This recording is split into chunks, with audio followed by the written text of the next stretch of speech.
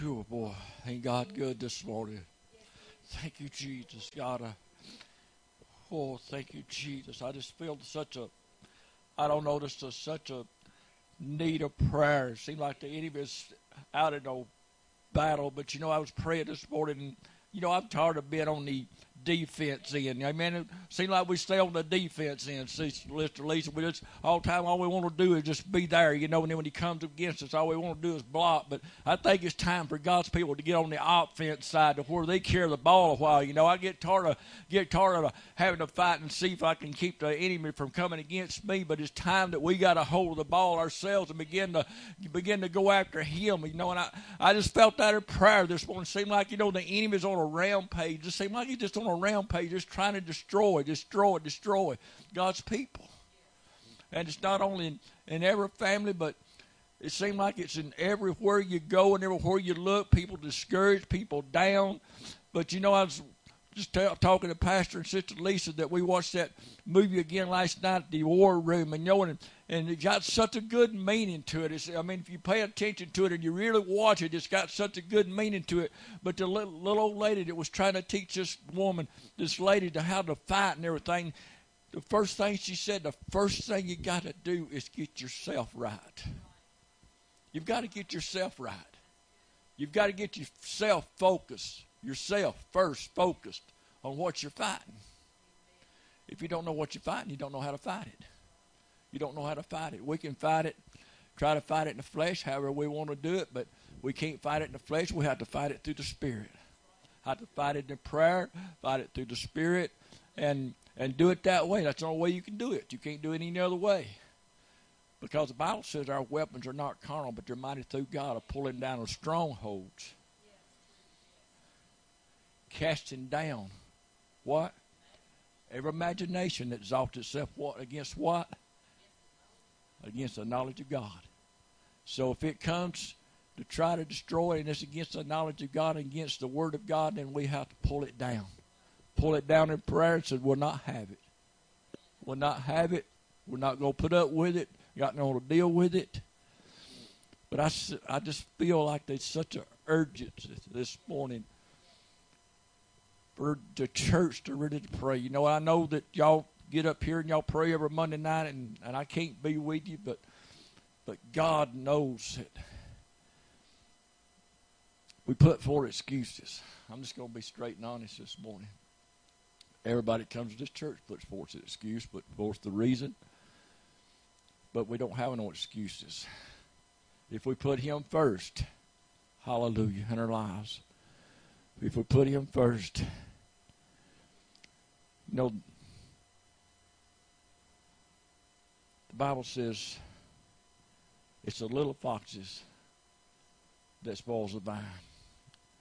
So sometimes we have the little foxes in our lives that spoils the vine, it spoils. And I liked something that lady done last night, and it really touched me because it really related to me a whole lot. Because I'm just going to be straightforward and honest this morning, because that's the only way I know to do whenever I'm up here fronting the service, that Sister Susie is be honest. And that's the key element of being honest. And we've all, if we'll go back and really think and really remember that God has been trying to work something in us for a long time. God has tried to work something in me ever since I was a kid, Sister Susie, and through disobedience and pulling back and the things that I've battled and things that I've allowed to come into my life that I've had to battle through that stopped me from being effective for what God was really planning and ordained for my life. And I know it isn't anybody that's walked into that and knows it, they know it. You know when God's trying to work something in you, when God's talking to you and you're pulling back, and and sometimes you feel like, no, that's not for me, but yeah, it's for you. If God's dealing with you about something and he's trying to lead you into a path of a certain place, that it's God's will for you to walk there if you're feeling it. And you're not going to get it handed to you. It's something you'll have to fight for. And I really know that places where God has tried to walk me into before, that I know that now where I'm at right now is where God was really intended way back yonder to begin to walk me into it, because I know without a shadow of a doubt that I am meant for this kingdom.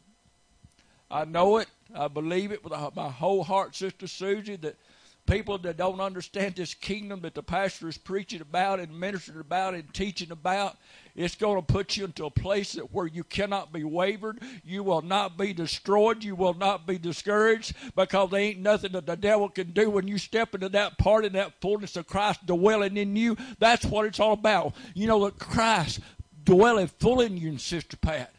What does that mean? That means him dwelling full here. And you're not allowing nothing. I mean, you've done sold out. You ain't got no flesh part that you're having to fight anymore, because there ain't no flesh there. You've done committed, just like Jesus was in the Garden of Gethsemane. Amen. He was fighting the will of the flesh. He was fighting that flesh part about him when he got into prayer. And the Bible said he prayed that his sweat became great drops of blood, because he knew that when he went to the cross that it was going to be painful. I mean, he was in the flesh. I mean, in the flesh part of him knew that was going to be painful, and he got on his knees and he began to pray, you know, because he had in his spirit that he didn't know what he could do. I mean, that's a bad thing. But he said, Father, not my will, but thy will be done. He was willing. You know, and it said the angel of the Lord came to him and strengthened him. Anytime we start to go to the cross, anytime we start to crucify this old flesh, it don't feel good, because it's submitting to the will of God, and we're crucifying the will of the flesh. Oh, man, you know, the Bible says, pray without ceasing that you enter not into temptation. So if we enter into temptation many times, it's because we've let up in our prayer. We've left up in a prayer, because he said, pray without ceasing. And you say, well, without ceasing, that means without stopping, meditating. How many of us meditates on the Lord every day, all day? Not all day, because there's things in our lives that comes in there and gets our minds off over yonder somewhere. Then, boy, we'll get wound up in it. Before you know it, we drifted just a little bit further to the left. Then, before you know it, we done drifted a little bit further to the left.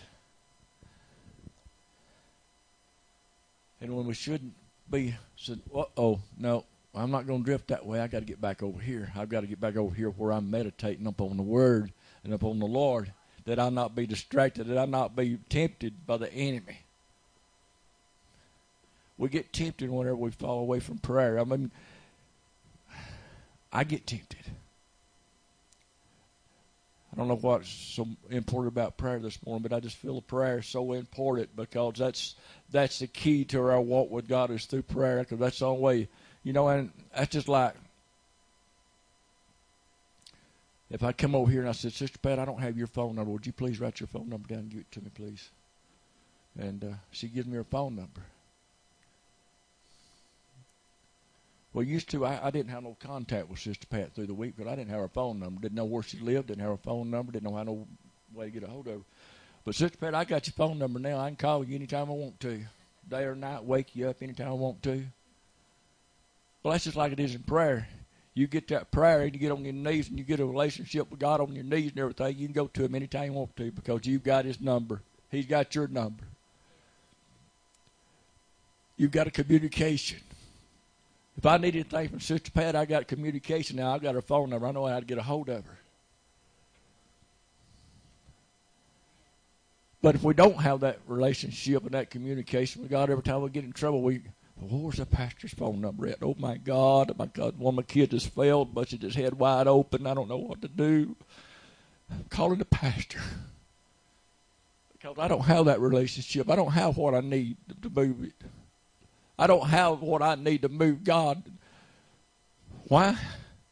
Because I've been over here in the fleshly part. I've been doing Donald's thing. I've been doing what Donald wants to do. I'm just going to use me.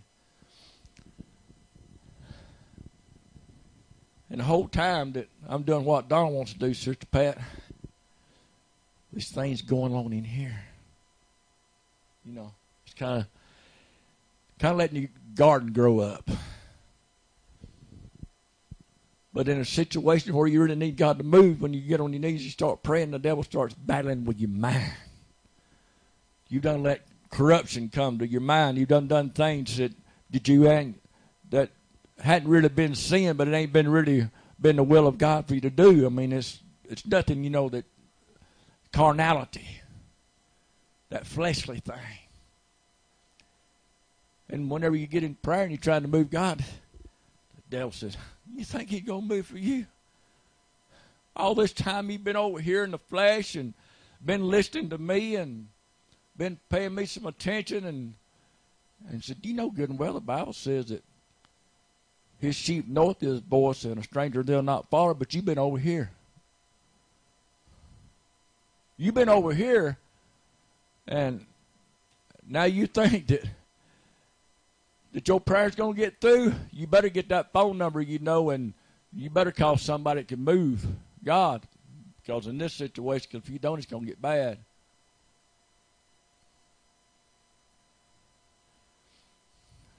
That's exactly where the pastor's trying to teach us, and that's where God's trying to move us right now to, where we can rely on our own selves. Lord, I didn't even know where all this is coming from. But it's such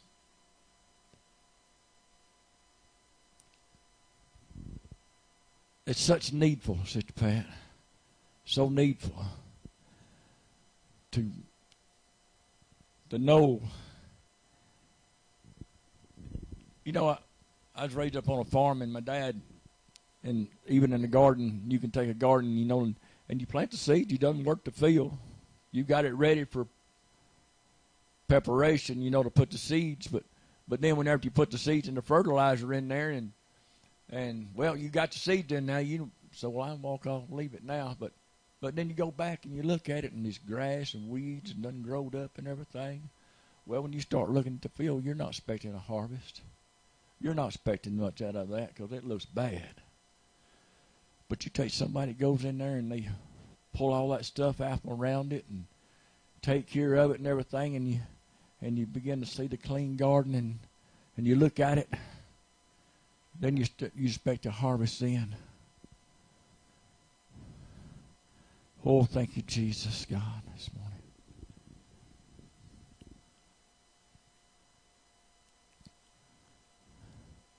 God, I feel such a need for prayer this morning.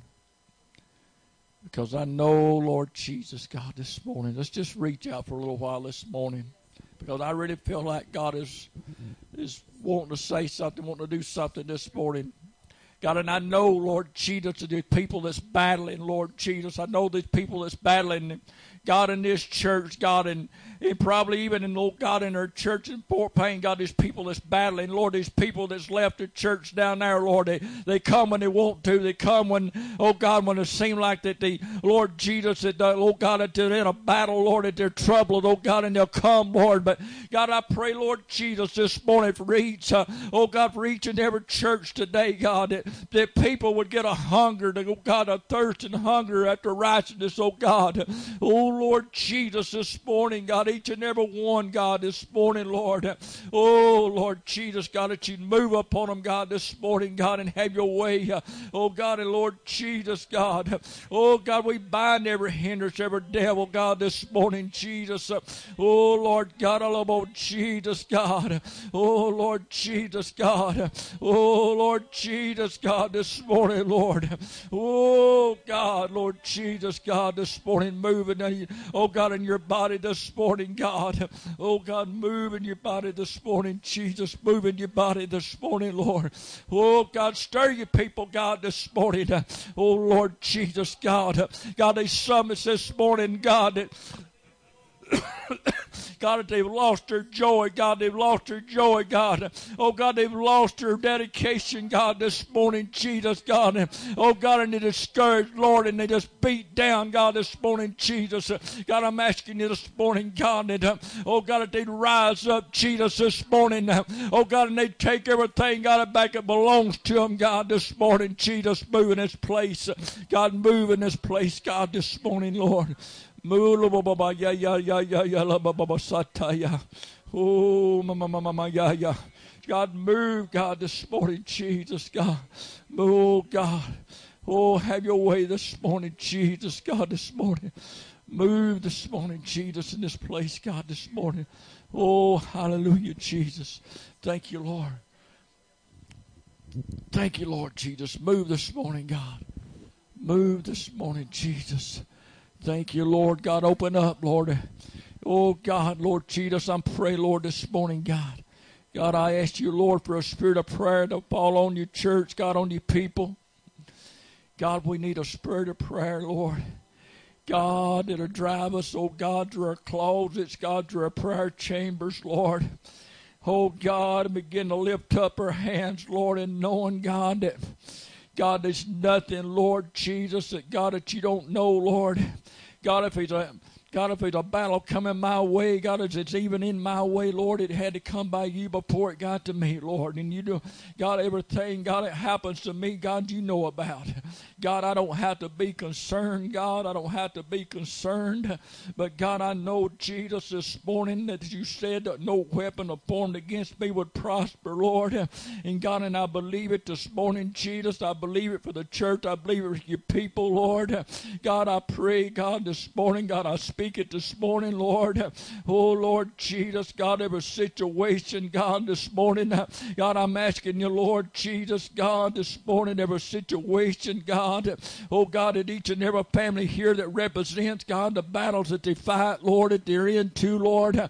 God, I pray right now, God, oh, God, in the name of Jesus this morning, God, oh, God, that you would reach out, God, oh, my God, that you would take it, God, this morning, Lord. Oh, God, that battle, that, God, that the enemy keeps coming against Sister Kathy this morning, I bind it in the name of Jesus. Oh, God, I tell you about head, about Santala, oh, Jesus, this morning, I'm asking you this morning, Lord. Oh, God, this morning, God. God, let her rise up, God, in the spirit, God, and speak to it. Oh, God, in the name of Jesus. We bind it, God. You said whatever we bind on earth shall be bound in heaven. Oh, God, in the name of Jesus, we bind it, Lord God. Oh, God, and whatever is bound on heaven, it'll be bound on earth, God. Oh, God, in the name of Jesus, this morning we bind every hindrance, God. Oh, God, this morning, God. Lord Jesus, God. God, Lord Jesus, God, move, God, this morning, Lord. Move this morning, Jesus, in this place, God. Move, Lord. Oh, hallelujah. Come on, Sister Susie. Come on. Come on. Praise the Lord. Yes, yes. Come on. Praise the Lord. Do whatever you feel to do. Thank you, Jesus. Hallelujah. Missed you last week. Thank you, Jesus. Which song is that?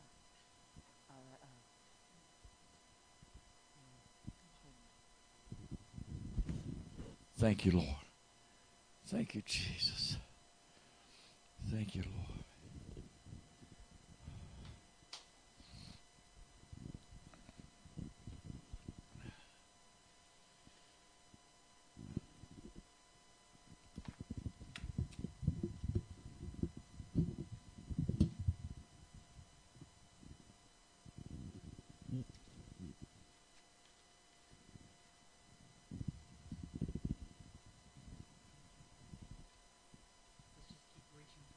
Yes, Lord. Thank you, Jesus. Thank you, Lord. Ain't God good this morning? Thank you, Jesus. Thank you, Jesus. Thank you, Lord.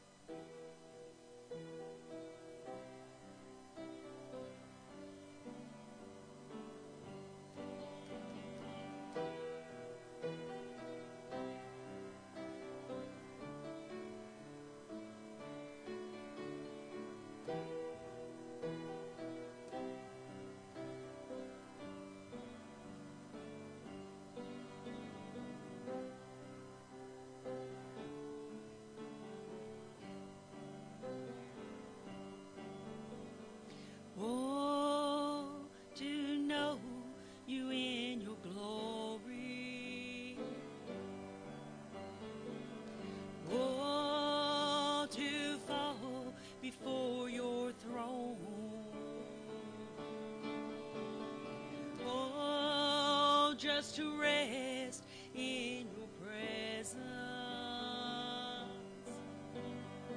Oh, to worship Christ alone. Living waters, Lord, I'm thirsty. And bread of heaven, feed my soul. Holy Spirit, you are welcome to come and take control. And living waters, Lord, we're thirsty. And bread of heaven, feed my soul. Holy Spirit, you are welcome to come and take control. Oh, just to know you in your glory. Oh, just to fall before your throne.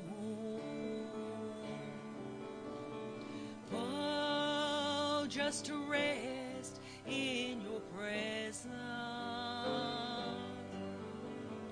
Oh, to worship Christ alone. And living water, Lord, I'm thirsty. And bread of heaven, feed my soul. Holy Spirit, Lord, you're welcome to come and take control.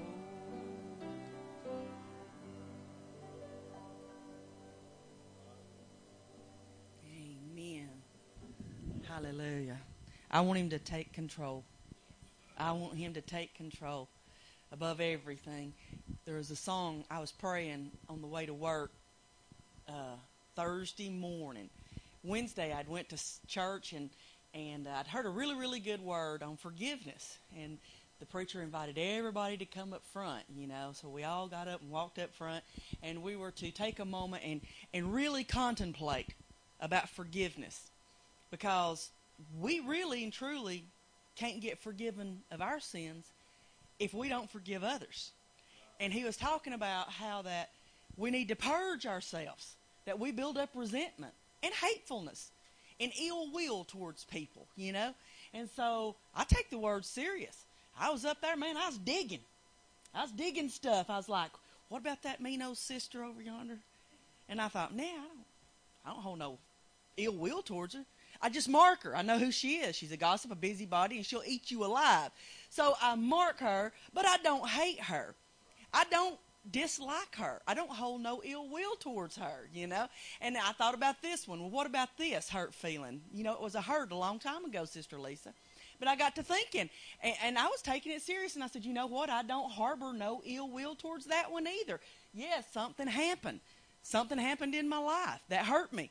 But I totally, and I got to thinking, and I thought, well, thank the Lord. I can't think of anybody that I don't hadn't forgive, you know, or I can't think of anybody that I have any ill will towards. And I was feeling real, I was feeling real good about it, Brother Justin. I'm like, man, I got this one down pat. Thank you, Jesus. So everybody was just crying and praying, you know, woo, and I'm like, thank you, Jesus. Hallelujah. You know, I was feeling so good. And I got right outside, started down the road, and I always check my phone in case my kids, I put my phone on vibrate or silent or whatever. Check my phone, and it was my work. It's important that you call me, you know. And so Wednesday night, right after I'd left this service about I don't have no ill will toward nobody, it was prophecy, apparently, you know. So here it is. I called my work, and they're just all in an upsetness. This one's been talking about that one. This and have you heard? What have you heard? I'm like, I ain't heard nothing. I don't get into that mess. But it aggravated me, and when I wouldn't just say, well, I've heard this, and I have, but I don't run around and tell it. The Bible says, wise is a man who covers others' sins. That means not that you help them out and cover it, but that you don't spread it. And yeah, my love covers them. And if you're saying something mean about her, if I can't pray with you, then I certainly ain't going to go over here and say, you know what that Donald did and said? That's just not who I am. And so I told her, my manager, I was like, I ain't heard nothing, don't know nothing, don't want to be involved in it. I come and I do my job, and that's what I'm paid to do. And so then she said, well, I'm going to move your position. And I'm like, what? I couldn't even believe. So there was some ill feelings there because I'm thinking, no. And I told her, I said, no, you ain't. I said, we're not going that route. I said, but anyway, to make a long story short, so I harbored that all night long Wednesday night. Well, on the way to work Thursday morning, I'd made my mind up, brother. I was quitting. I said, you know what? I don't like that job anyways. And without any aspect of another job, I said, I'm just going to live on faith. And I was praying, though. Do you do that? Is that the way you pray sometimes? And I was telling God, now, God, I need you, in prayer, I need you to do this so I can do that, and da-da-da-da-da. And I very seldom ever listen to music. I love preaching, and I love music. Y'all know that I sing, right, and I play. But I very seldom listen to music when I'm traveling or meditating. I either have it on preaching or I'm just praying silently or what have you. But I had it on Moody Broadcast, and all of a sudden this song come on that I am going to have to learn. It said, when did I forget that you were the king of the world? When did I forget? When did I try to bring you down to eye level with me so I can have a conversation with you about what you need to do? Come on, am I the only one? When I pray sometimes, I want to tell God how to work it out for me. I don't pray and say, Lord, I want to submit myself to your will. I don't necessarily, I'm not like the tree that wants to bend with the wind. I'm the tree that says, I will resist this wind, and I will stand here. I will be tall, and I will be strong, and I'll put on my happy face.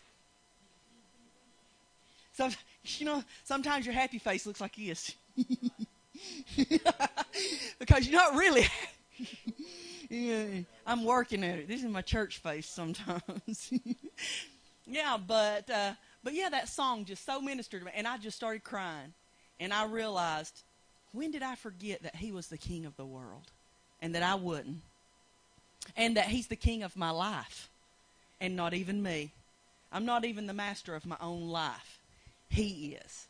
And I'm telling you, and I had worried all night long on how I was going to work this situation, how I was going to figure it out, and how they were not going to do me dirty because I wouldn't come down to their level, how I would not be pushed around and manipulated. I mean, I worried and thought all night long. Couldn't even sleep because I was just, didn't hate nobody, but wasn't going to take nothing from nobody neither.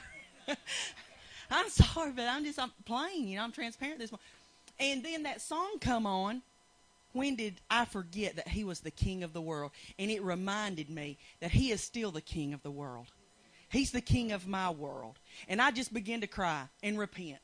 And just to say, Lord, forgive me. Not that I needed to forgive anybody, but I wanted God to forgive me for dethroning him. For taking him off of his throne and me trying to climb up there and rule my own life. And you know what? I walked in, and everybody was, hey, how you doing this morning? Hey. There was nothing even said. There was nothing even said. And at lunchtime, my manager came to me, and she said, Susie, I talked to the next person up about it, and she said, I just need to let this thing go. And there I had worried and fretted and tried to figure it out in my own mind. And all it did was cost me sleep and worry and stress and aggravation. Just an aggravation. But whenever I come down off the throne, quit climbing my ladder up, and just begin to weep and say, God, you're the king of the world. That's what that scripture means by putting him first. Amen? And this morning, I would encourage everybody here from my own mistakes. You know, most of the time whenever I minister, Brother Don, it's just a testimony. It's something that God showed me, something God's proved to me, because I'm one of those, you got to prove it to me kind of people. But I would recommend this morning just getting off the throne. Every one of us, just come off our thrones and allow God to be the king of our world. One more time and just see what it's like to be a child again. What it's like just to be simple again. And let him live and reign in our lives. Amen. And to listen to the word this morning with a childlike expectation. Because that's what I'm going to do. I can remember Christmas time. I knew that present was under the tree. Didn't know what it was. But I could see the container.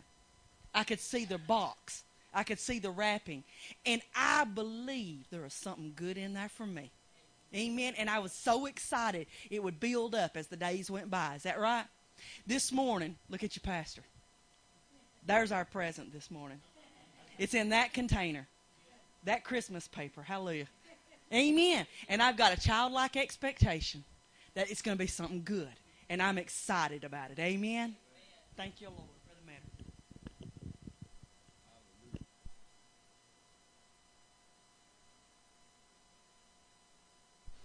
Truly glad to be in the house of the Lord.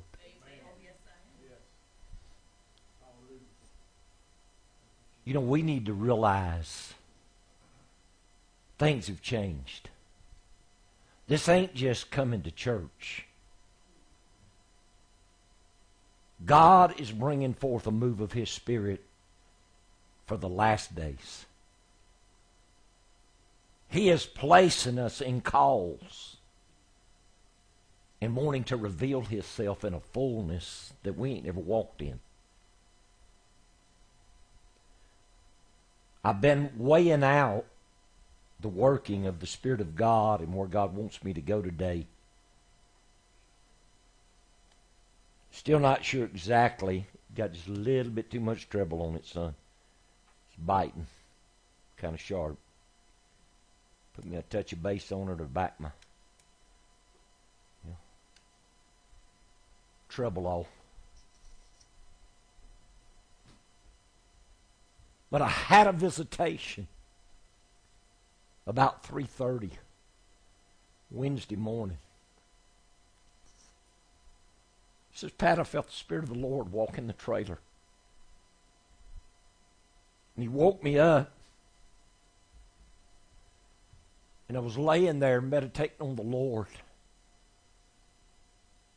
And I heard the voice of the Lord.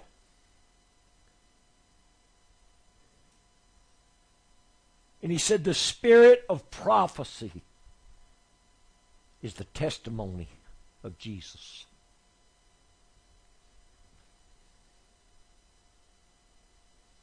That's what the Word says. The spirit of prophecy is the testimony of Jesus. I believe it's Revelation 19, verse 10. It's right in there somewhere. I've got it marked in the notes. And I just laid there. And I started meditating on that. And then I began to see, God began to show me the different men down through the Bible. And I'm not just talking about people they call prophets. I'm talking about men that spoke. And all creation was at their disposal.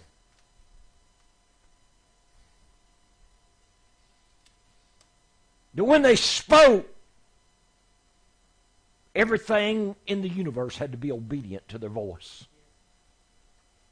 I remember I had a dream, I believe it was.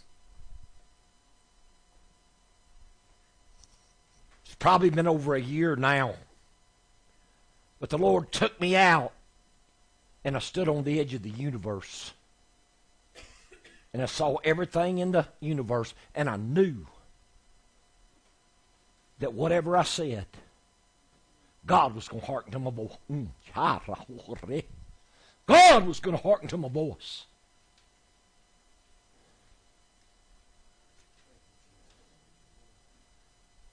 And the Lord began to stir this thing in my spirit. And I got up and I was up till almost 7 o'clock, typing scriptures and God revealing things.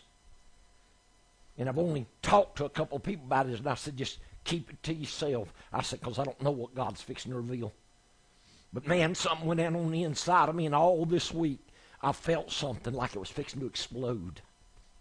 And I've told people, I said, something's fixing to explode in the Spirit of the Lord. Something's fixing to just, I feel it.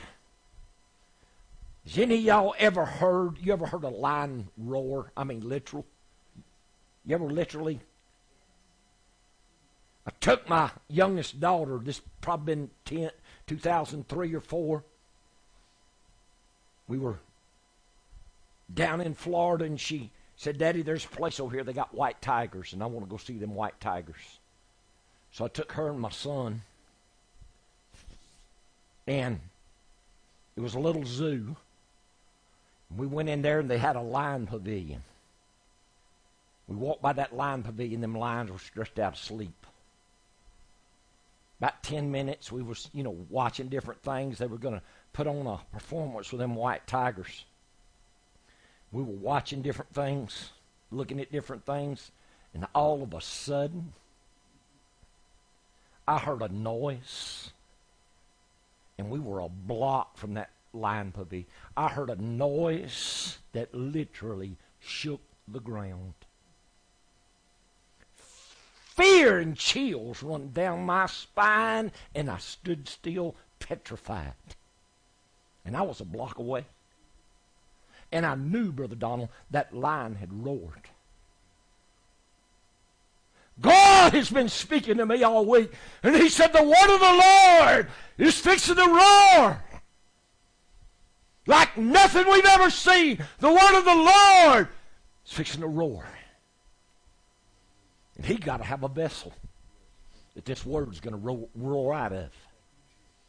He got to have somebody that ain't going to be afraid, no matter what God tells them, to stand and speak the word of the Lord.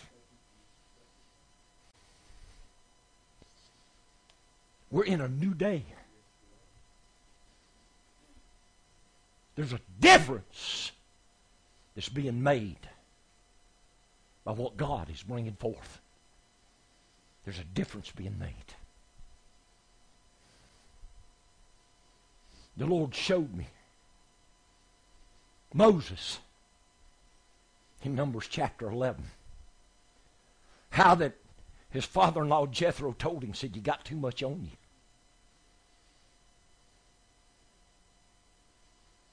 And so Moses prayed, and God said, get me 70 elders.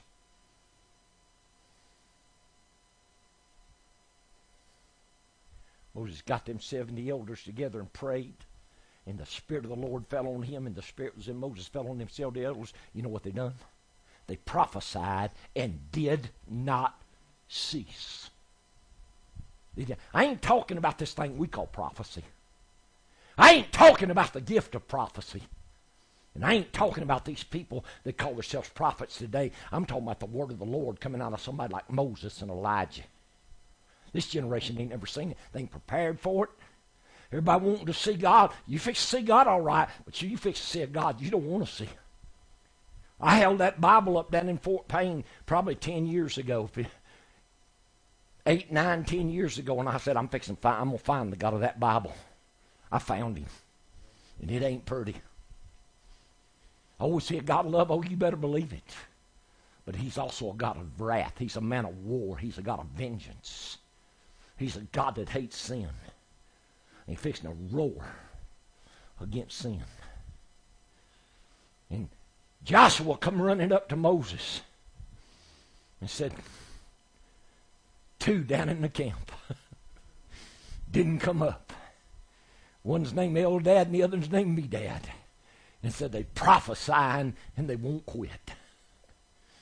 And Moses said, son, I ain't worried about it.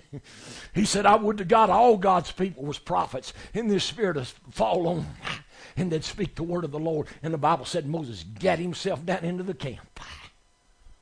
Oh my God, I feel something fixing to just roar. I feel something fixing to roar. You hear me? I feel the word of the Lord that's in here. I don't know what God's put in here, but I know there's something down in there. I know that when I was in the hospital in 4 days and I come out of the hospital, I told my wife about 2 weeks later, I said, you're going to think I'm crazy. I said, but I'm bruised on the inside. I said, I feel like I've wrestled with demons. I'm like Paul. He said, I wrestled with the beast at Ephesus. I feel like something is fixing to be revealed, and the word of the Lord is going to roar out of those that are prepared. It is going to make a difference in this generation. You stop and think.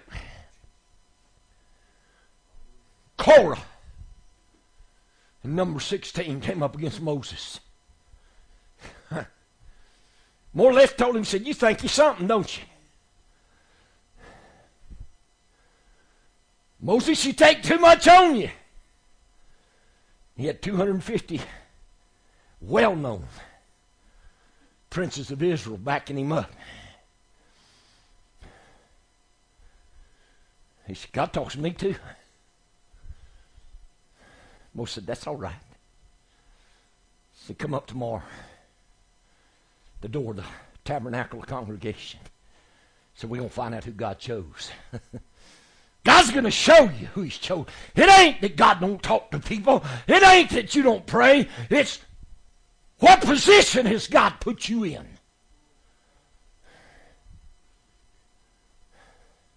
That's what I keep trying to tell people in Fort Payne. Some of them may think because Brother Michael's young in the Lord, they think he ain't been serving him all these years, that they can rule over him. I said, no, it ain't the years. I said, it's where God's put him. You hear me? It's where God's put him. You got to recognize the call. I'm telling you, the word of the Lord is fixing to step inside of somebody, and this thing going to roar. So Moses told him, said, come on.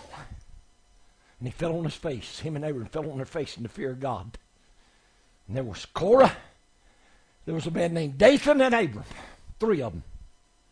But they had 250 with them. They come up the next day. All of them got their censers and put fire in it. Don't mess with strange fire. And Moses looked at them. All the people around him, he said, I'm telling every one of you right now, you better get away from these men. You better get away from them. You better get away from Korah. You better get away from Dathan. You better get away from Abram. Those 3 men, their wives, their children, everything's right there. The people went up away from them. And Moses said, if the judgment of God just falls on these men,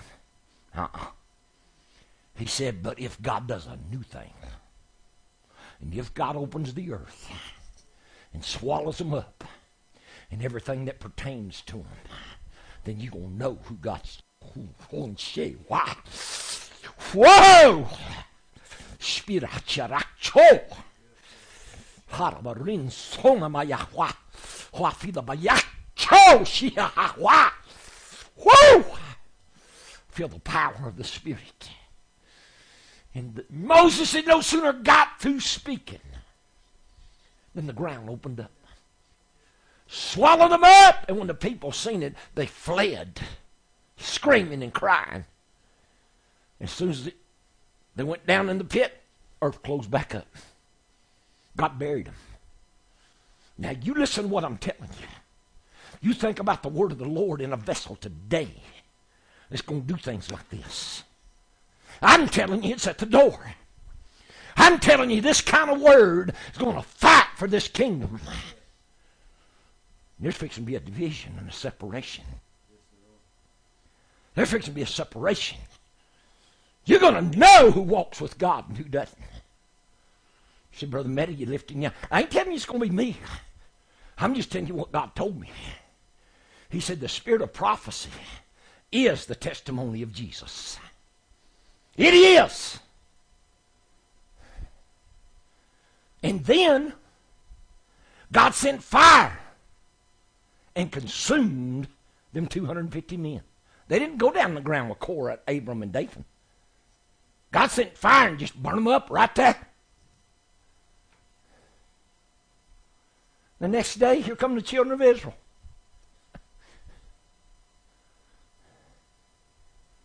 We want to know why you killed God's servants. We want to know why you killed God's people, Moses. Moses fell on his face. What'd you kill God's people for? Them are men of God. What'd you speak that word and kill them for? Moses looked at Aaron. He said, grab your censer. Run into the middle of the camp. He said, there's a plague started. See, people don't remember this. He said, there's a plague started. And Aaron grabbed his censer and run in the middle of the camp. And the Bible said he stood between the dead and the living. He stood between the dead and the living. And God stayed the plague. But before Aaron could get fire in that censer and run up in that camp and stand between the dead and the living, 14,700 died because of their mouths. Oh, I'm telling you, you don't know what's fixing to come on. The chosen vessels of God. God's separating. He's separating. How are you going to bear the responsibility of speaking this kind of word that's going to take people's lives and kill whole families? You say, God ain't going to do that. Oh, yes, he is. He's fixing to make a difference. He's fixing to fight against his enemies. He's fixing to fight against those. There's some in people now, they're not afraid to strive with the priesthood. They're not afraid to put their mouths on vessels of God. And God is beginning to right now deal with this spirit of rebellion. I ain't telling you it's coming. I'm telling you it's here. I'm telling you since the first of the year something been happening. God has begun to deal with this. It may be gradual. It may not be this strong at first. But the word of the Lord is about to roar. It's about to roar in a sound and a voice we ain't never heard, in an authority and a dominion that it's going to shake things. You stop and think. If I walked up to Elijah in the center of the city and preached on the steps of the courthouse, or preached and people rejected the word of the Lord, and I looked at them people and I said, by the time the sun goes down, God's going to bust Elijah wide open with an earthquake. He's going to tear this city up and kill hundreds. And before that sun went down that day, that earthquake split Elijah wide open and killed hundreds. Do you not think God would get people's attention and people would know there was a real word from God? We need a real word from God to stand up against this perverted generation. God's moving. God's bringing it in. God's bringing it in. Elijah.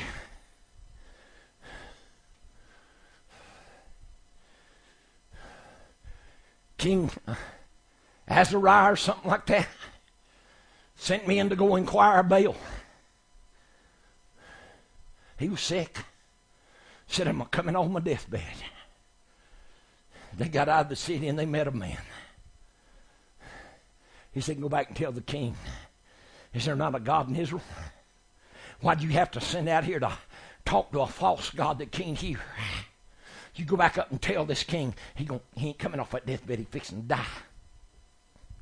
They turned around and went back, and the king said, y'all back in a hurry? He said, oh, we met a man. Yeah, what kind of man did you meet? Hairy man. One that had a leathern girdle. We met a hairy man. Oh, you met Elijah. Yeah, we guess that's who he was. You met Elijah. What did he say? He said, King, you're going to die and not live. Where's he at? We don't know where he's at. King called the captain of the guard in there and said, you take 50 men and go out and get him. They went out and found Elijah sitting on the hill. Said, Elijah! Said, the king wants you. He said, oh, really? He said, as I live and as my soul liveth and the Lord my God liveth, let fire come down from heaven and burn you up. And just like that, 50 men died. Have you got what it takes to bear this kind of responsibility? Have you got what it takes in you to walk with this kind of word and this kind of authority and dominion, knowing that you can't open your mouth except by the unction of the Holy Ghost? You can't do it in vengeance. You can't do it in anger. You can't do it in vexation. You can't do it in upsetness. But you got to do it with clean hands and a pure heart, knowing that the word of the Lord, can you bear this word? Can you walk under this load? God's looking for somebody, because I'm telling you, this has been put into action. Right now, this thing's coming. So everybody wants to say, everybody wants to look at the Word of God. Oh, that's out there somewhere. That's way out there. That ain't going to happen. No, it's going to happen in our day. It's going to happen in our day. See, y'all don't realize where y'all living. We living in, God's wrapping things up. God's getting ready to reveal this kingdom. God's getting ready to charge somebody with authority and dominion, that whatsoever they bind on earth shall be bound in heaven. Whatsoever they loose on earth shall be loosed in heaven. God's bringing us into that place that ye abide in me and my words abide in you. Ye shall ask what ye will. There's an authority and dominion being placed, and there's a spirit, oh my God, of prophecy, and there's holy men of God and vessels of God like Elijah and Moses. They are now going to step on the scene and begin to speak the word of the Lord. Can you get it up here? Can you get it in here? That you could see this happen just any time? Can we imagine it? No.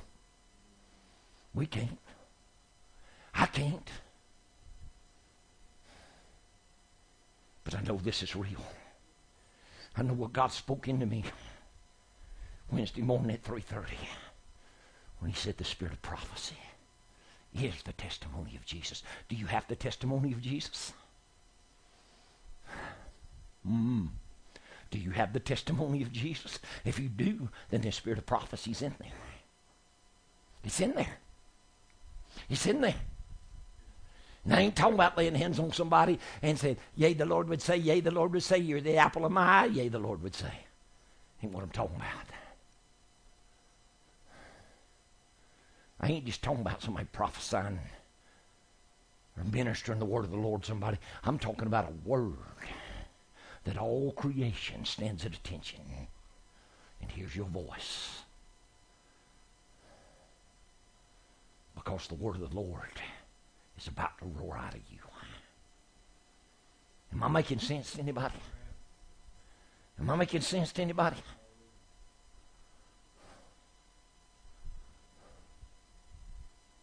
Peter was in the temple. Man, come in. He said, Ananias, did you and your wife sell the land for so much? He said, yes, we did. He lied. Him and his wife had agreed together to tell Peter they sold the land for a lesser amount than what they sold it so they could keep part of the money. Greed. Greed!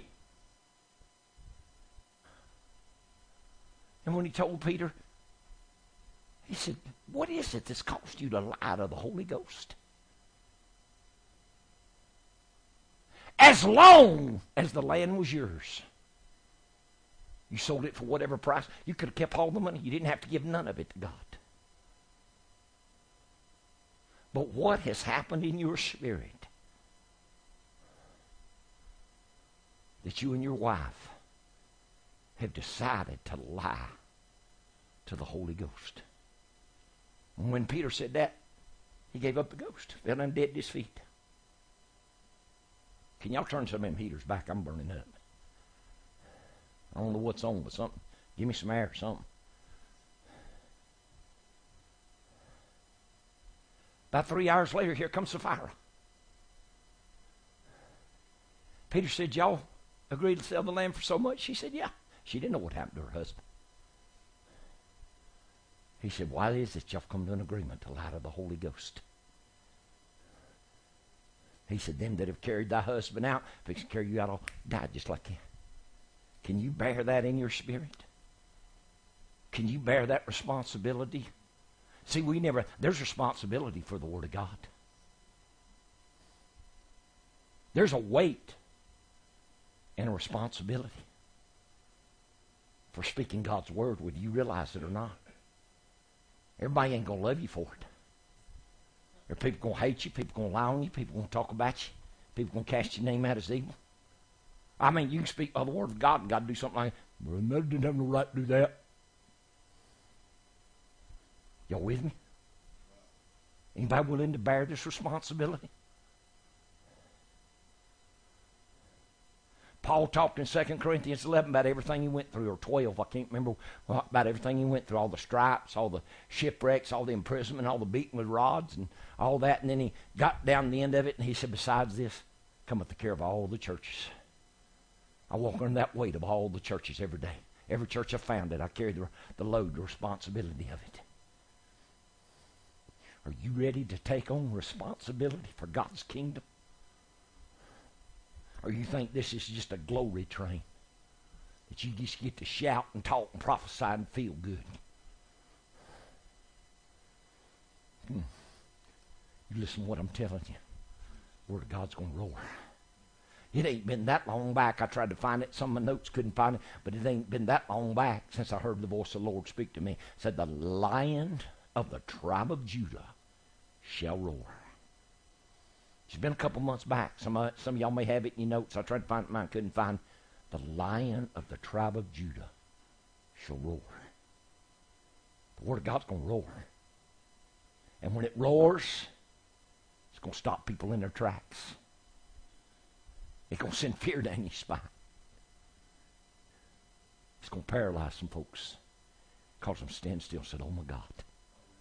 I had a dream 40-something years ago. And this back, I'd only been serving the Lord a couple of years. But I was a man of prayer and fasting and studied that Word continually. God took me into a dream, and I was walking down Highway 11 right outside of Fort Payne, Alabama, coming in from the south end. I was walking. Had a group of people with me. Couldn't tell you who was with me doing. And I got to the city limits. And the city officials met me. Said, do you come with peace? Or do you bring a sword? Do you come with peace? Ain't it going to be something that people are going to want to know? Meet you at the city limits, Sister Susie. Do you come with peace? Or do you bring the sword of the Lord? Can we walk under this? Can we bear this? Can we bear this responsibility? Because I'm going to tell you something. The devil will torment you. He'll vex you. He'll aggravate you. He'll condemn you. My God, you look at what God does now in the condemnation we find. I've heard it all my life. Brother Metter thinks he's something. Thinks he got something nobody else has got. I always talk about what God says, what God tells him, how God visits him. Well, maybe if you get your nose out of a TV and out of football and basketball and ping pong and bingo and whatever else you get yourself involved in, maybe if you'd put your head in the Word of the Lord and in prayer and seeking God, maybe God talk to you too. Amen. Not get in and pray, find out who's going to win the national championship. And sit there and pray for your team to win. God don't care about them things. Them things don't change nothing in the world. What'll change the world is the Word of the Lord roaring out of you.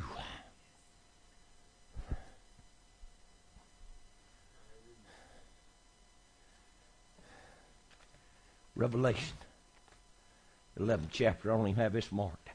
Like I said, I didn't know where God's going to take me. Yeah, I do have it marked. I didn't know I did. No, I got 10 marked. Let me read 10 before I get over to 11. Y'all turn over with me to Revelation 10. Starting at verse 1. And I saw another mighty angel come down from heaven, clothed with a cloud.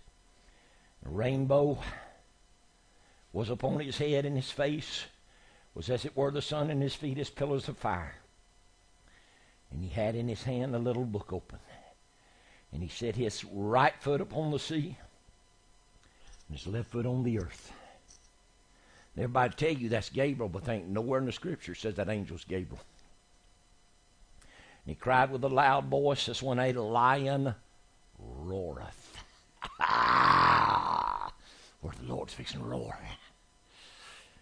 And when he cried, 7 thunders uttered their voice. When the 7 thunders had uttered their voice, I was about to write, and I heard a voice from heaven saying unto me, seal up those things which the 7 thunders uttered, and write them not. I remember I was at Brother Patterson's, trying to remember when it was, 2013, 2014. I believe it was January 2014. No. It could have been 24. It's when they dedicated the tabernacle. He asked me to minister either 2 or 3 nights. I know I ministered 2. I don't know if I ministered 3 or not. Said the Lord spoke to him and had me come. We'd been out to lunch that afternoon. We'd been talking to Sister Daniels, a couple of the ministers, and I walked out of that restaurant just to put my hand on the door. Heard the word of the Lord speak in my spirit. He said, thou must prophesy again before many nations, kindreds, and tongues. And I told my wife, I said, God just spoke to me. I said, I think I know where it is. But that was John. That was the voice of John. That's what John wrote. The Lord told him, he said, there's going to come a day you're going to prophesy again. I don't know if it's going to be the spirit of John. I don't know if the Lord's going to raise up John in this first resurrection.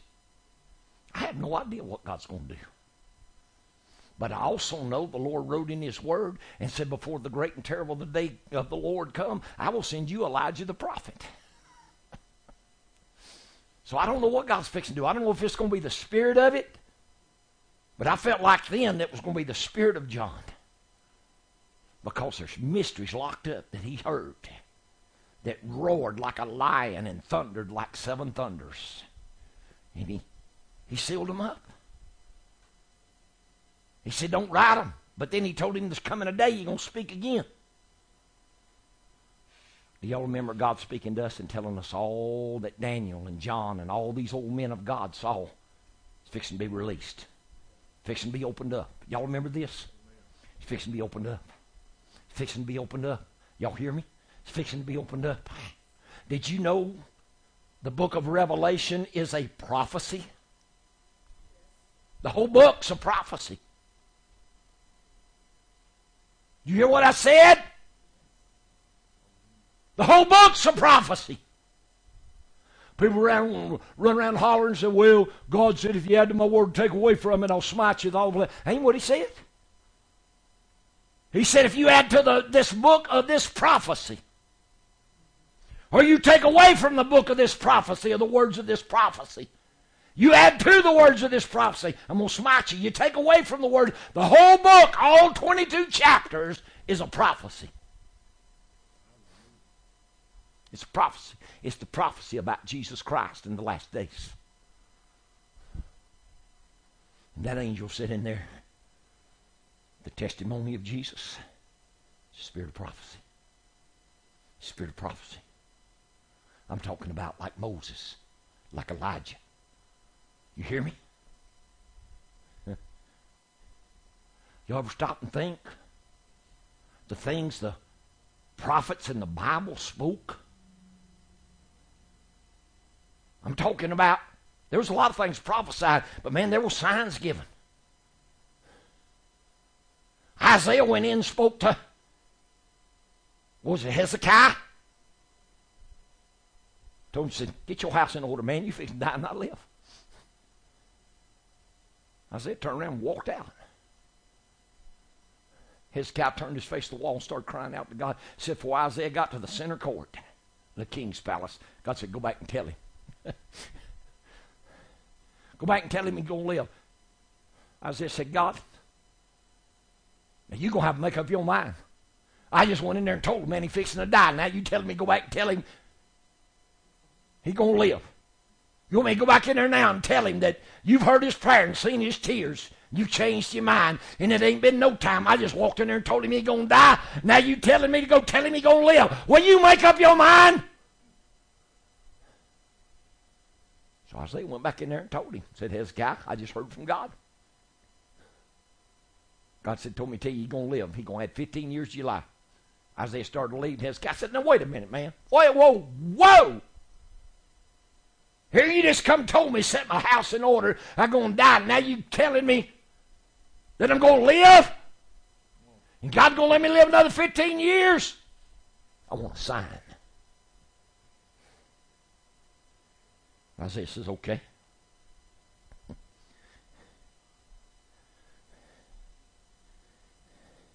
You want the shadow of the sundial of Ahaz to go forward 15 degrees or backwards 15 degrees?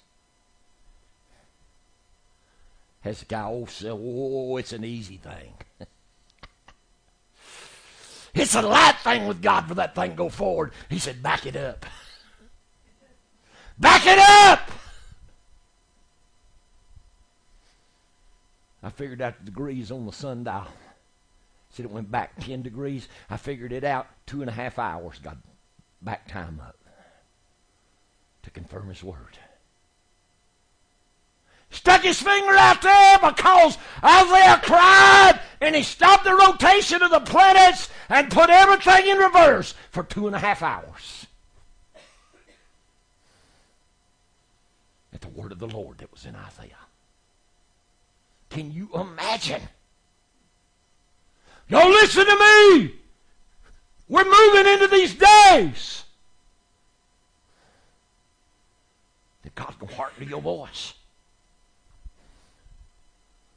When Joshua was fighting against God's enemies, chapter 10, sun was going down. He wasn't going to get a chance to finish the battle. So Joshua stood up on the side of all Israel. He didn't run over and get behind a rock and pray. Now, God, if this is you, and I know you spoke to me, Lord, I got confidence in you, God. I know I heard your voice, but now I just don't know that I got what it takes to stand up and speak it. Ain't what Joshua done. The Bible said he stood up beside all Israel. He said, son, stand ye still upon Gibeon. O moon! Stand ye still in the valley of Ajalon. And God stopped everything for a whole day. Just stopped the rotation of the universe, stopped time and everything. And the Bible said the sun hasted not to go down for a whole day because God hearkened to the voice of a man. Who's got this kind of faith and this kind of relationship with God that God can speak to you? Is he going to stand in the center of Elijah?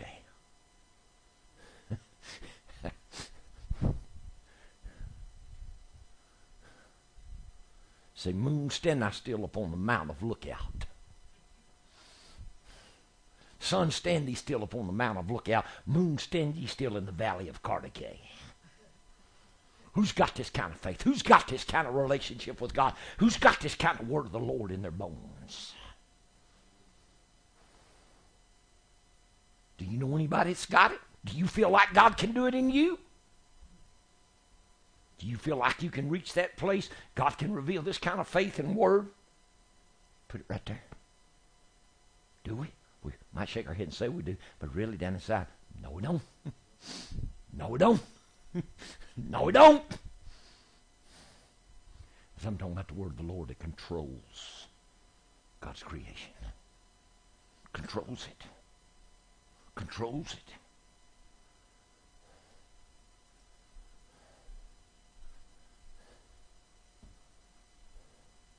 God's fixing to take vengeance on the enemies of his kingdom. You hear me? I'm talking about worldwide. This thing fixing to hit. Fixing to hit. Where did I stop at in 10?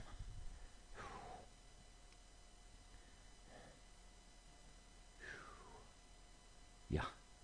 And the angel which I saw stand upon the sea and upon the earth lifted up his hand to heaven, and swore by him that liveth forever and ever, who created heaven and the things that are therein, and the earth, and things that are therein, and the sea, and things that are therein, that there should be time no longer. Did you know the word angel in the original Greek translates into messenger? God may be talking about a man anointed of God right here. He may be talking about a vessel like Elijah, Moses. He may be talking about a man like Isaiah. Y'all listening to me? Listen to what I'm telling you. We're moving into different days. This ain't just going to church. This ain't just going to church. You miss services under this word right here, you liable to miss a vital step to take you further in the kingdom of God. That's how critical it is. That's how important the word that God's bringing. Just like that word last week that God spoke right here. Every one of you need to get it and study it.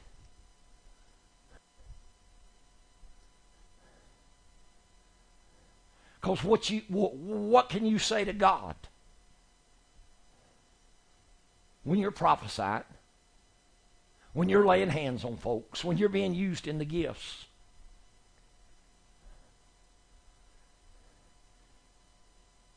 And God says, now, Brother Donald, this is only happening in part. You're only prophesying in part. You're only understanding in part. You're only seeing in part. You're only being used in part of my spirit. But now I'm fixing to bring forth something perfect. I'm fixing to bring forth something complete. And you're walking in immaturity. That's what the Lord told me last week. We're walking in immaturity because we're walking in part truth. And how long we've been doing it. That's the thing. And how long we think we're going to keep doing it.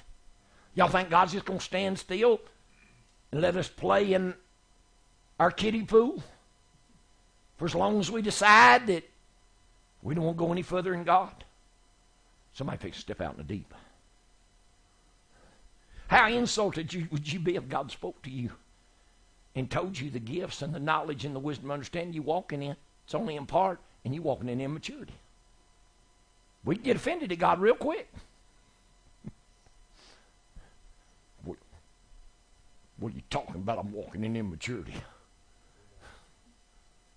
You know in part. You prophesy in part. You understand in part.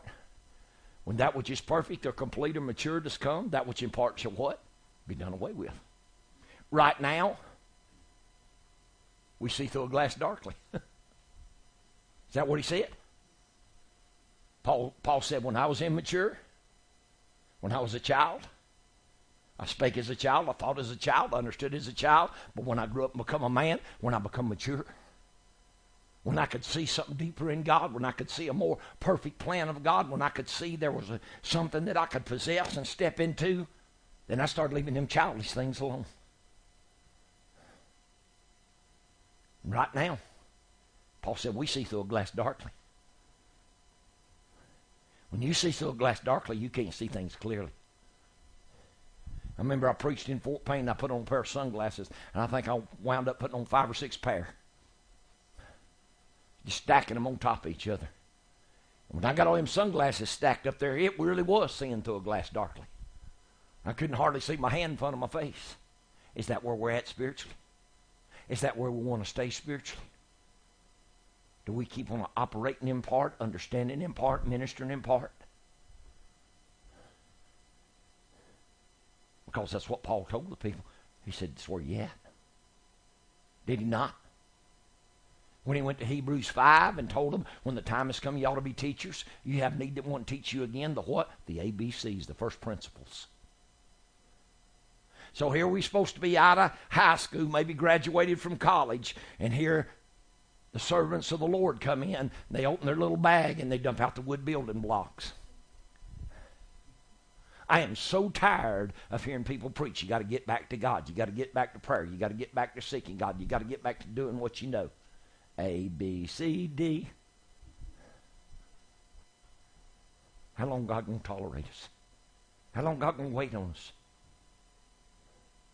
How long God's going to wait for somebody to say, all right, God, I want something. I'm ready to move forward. I've had enough of this. I've had enough of this. I've had enough of seeing your servants belittled and mistreated and lied on, talked about and mocked. I've had enough of the word of the Lord being trodden under people's feet. I've had enough. I want to see some maturity. I want to see some strength. I want to see some wisdom. I want to see you reveal yourself. I want to hear the word of the Lord roar out of somebody.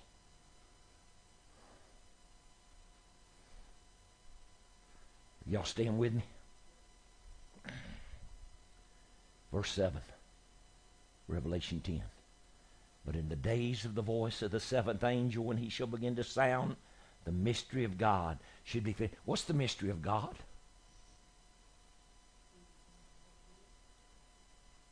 What is this, Susie? I didn't hear you. Christ in you, the hope of glory. It's the mystery of God. This right here says, at this time, Christ in you, the hope of glory, should be mature, finished, and complete. And every one of us know we may have an earnest, we may have a measure.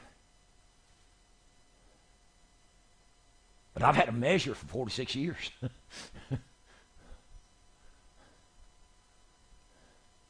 Is my measure greater? I believe it is, than what it was when I first come to the Lord. How many people have you ever heard say, wish I had what I had when I first got saved? You ever heard anybody say that? You ever said that? You know what you're doing? You're looking backwards. You're looking backwards. I could say that. When I first got saved, I prayed hours every day, studied the Word hours every day, fasted 5 days a week and eat 2 for months on end. When I was in high school, I was very athletic, very stocky built. Used to have abs look like a washboard. I used to get my baby sister, ask her sometime. I'd walk up to her, I'd say, hit me in the stomach as hard as you can. She'd rear back her fist and she'd hit me with everything she had. She'd go, oh my God, that hurt. I mean, just shake her fist. Because I lost 35 pounds of solid weight the first year I served God, fasted and prayed so much. 35 solid pounds, not fat, solid weight. That's how hungry I was for God. 35 pounds. I wanted something. I could go back and say, God, I want that back. It's still here. But see, when you experience something new for the first time, and you don't have the knowledge of it and how it works and what God's doing, it's exciting, it's new, it's fresh. You don't know the reality of it. You don't know the depths of it. But when you grow and mature in God, it ain't going to feel the same. It ain't going to recognize, and you ain't going to act the same when you recognize the maturity, because it ain't going to have the same impact on you. But it's still in here. Quit looking back. Let's look forward. Don't let the devil tell you, well, if I had what I had in God, I could do something. No. You need to mature. You need to move forward. You need to quit looking back. When you look back, you're going back. God don't go back. He moves forward. Y'all hear me? It's time for the mystery of God to start. It's like house contracting. We'd get a job to do, and we'd go do what they call the rough end. We'd get a rough end draw. And they'd come in and wire. I was the plumber. Sometimes I'd do the wiring.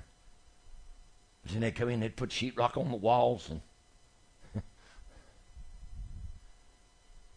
then you'd have to go back and do the finish work. It's time for God to start doing the finish work. Here God's wanting to take mud, the sheetrock, and cover up all the screw holes in the sheetrock, and we're just trying to get the rough end. Time to get the rough end done. God's wanting to do some finish work. Had a good friend of mine. Matter of fact, I hired him to do several houses for me. We worked together for a couple of years. He was an electrician, and I hired him to do a couple of houses for me. And the wiring, because I contracted the wiring and the plumbing. And he told me, he said that sheetrocker keeps going in there covering up my boxes.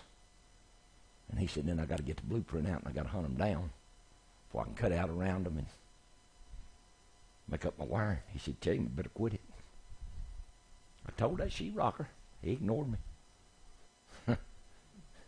He went into a house one day and put the mud and finished everything. He called me just a screaming. I said, what's the matter? He said, man, he said, every room in the house, he says, got holes beat all in the wall. Like somebody went in there with a hammer and just beat holes in the wall. He said, now I got to pull it all down, hang it all over. I said, I told you to quit messing with that electrician. He told you time and time again, quit covering his boxes up, and I guarantee you he's the one that done it. He checked with him. He said, he's the one that done it. He said, now cover another box up. Cover another box up. To where I got to get the blueprint out and measure and hunt every one of them. See, that's time and money for him. He said, it's going to cost me a lot of money. He said, you costing me a lot of time and money when I got to hunt for every box.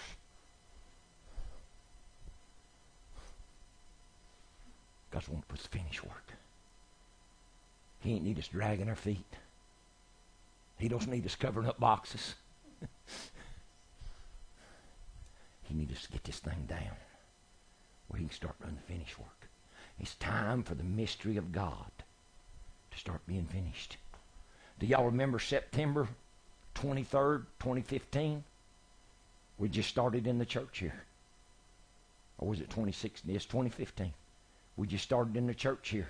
Just had the 7-day revival. And I went down to Jasper, Alabama, and went by Fort Payne. And I was in prayer down there. And the Lord said, that which is perfect has come. He said, I'm going to start bringing in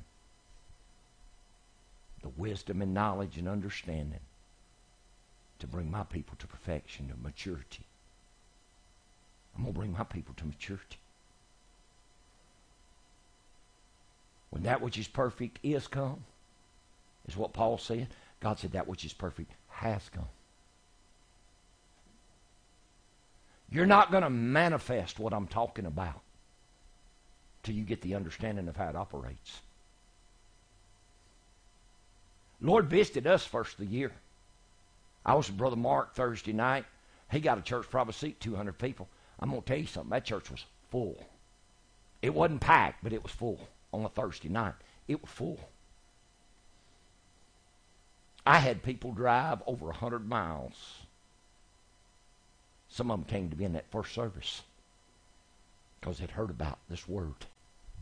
And I got one sister been coming to my meeting since 95. She brought some people. She told my wife after service, she said, I want them to see just how different this word is. She said, there's a difference in this word. She was standing back in church shouting. She said, this is it, this is it, this is it. Because God laid a foundation. Just like he did. There was a foundation here late here last Sunday. It's time to move forward in God. There's a foundation laid. See, what y'all don't realize, we're still walking in immaturity. We're still walking in part. And we want to know why God ain't revealed himself. What are you doing for God to reveal himself in a fuller measure? Are you seeking God for a fuller measure? Are you seeking God to take you deeper? Are you seeking God to reveal this word of the kingdom in you? Or are we just coming to church?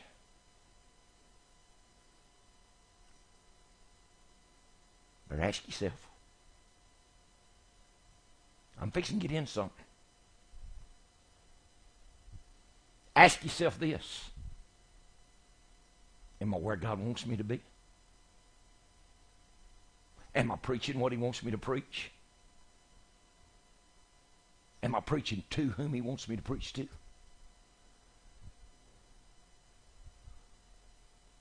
I had a friend of mine tell me years ago, he said, you don't like what you're growing? Change what you're sowing. So, how many of us are sowing seed? Are we sowing seed? What are you sowing? Are you sowing this kingdom? Or are you sowing something else? The people you're sowing it to, are they kingdom children? Everybody ain't kingdom material. Because I'm going to tell you something. You're only going to reap what you sow. You don't sow the word of this kingdom, you ain't going to reap it. See, I was preaching the kingdom before I knew what the kingdom was, and I got people now. That sister was there. She come under my word in 95, and she stayed with it all these years. She's probably watching the live stream right now. She's a product of seed sown. Brother pastors that church in Morris, Alabama. He came, but he left 4 services over, and he texted me, and I got the message after service. He about 50 miles away. He said, I'm sitting in the sanctuary right now, Brother Metter, of our church. He said, I've heard you preach all around this for years. He said, but tonight, I got it. God opened my understanding to this word. I got it, and I will be preaching it to my people Sunday morning. He said, I got it. But see, he come in around the 90s. Brother Mark Walder, where I was at his church, he come to my meeting in 93 when I put up on the fairgrounds of Jasper, Alabama. He come out there and he seen all manner of miracles. I prayed for his sister. One of his sisters had a knot in her breast big as a hen egg, and like that it went away. He saw all manner of miracles, but you know what moved him? He said, I ain't never heard or seen a man pray like that man prays. Last time I was at his church a few months back, it was for the first of the year, I guess. That's the first time I've been there since first of the year. He said, this man, he said, my daddy was a pastor. I grew up under my daddy. My daddy taught me a lot of things, but this man is my spiritual father. He taught me how to walk with God. He taught me how to pray. There's something in this man that's caused me to get on. See, it's seed sown. What are you sowing? What are you sowing? Because if you ain't sowing the right thing, you ain't going to reap. Are you hearing me? The Bible said you will reap what you sow. My God, yes, if you reap to your flesh, you're going to reap corruption, but also you got to sow the right word of God, and you got to know you're in the field God's put you in.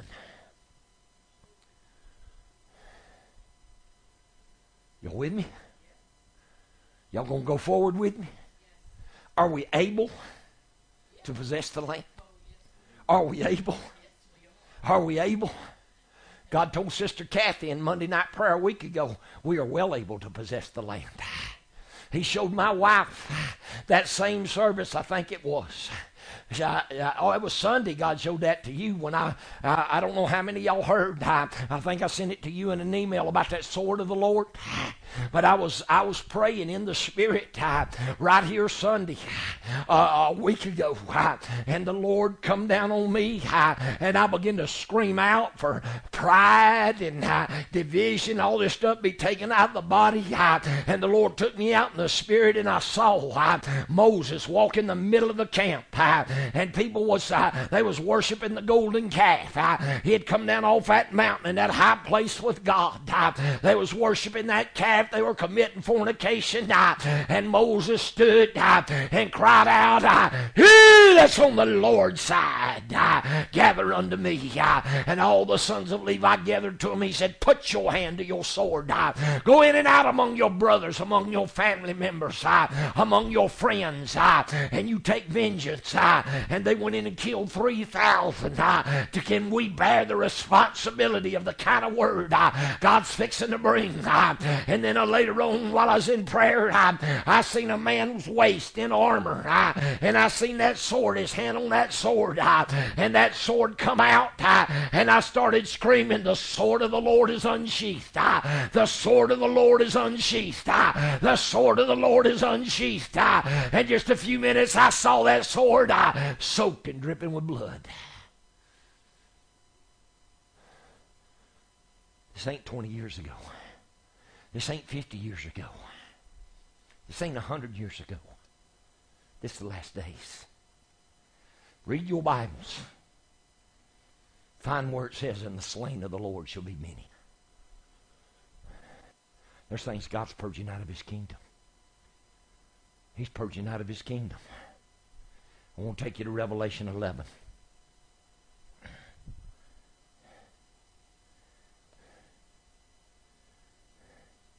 Y'all with me? Verse 3. "And I will give power unto my 2 witnesses. They shall prophesy 1,260 days, clothed in sackcloth." What did it say it's going to do? Prophesy. You imagine prophesying for 1,260 days straight.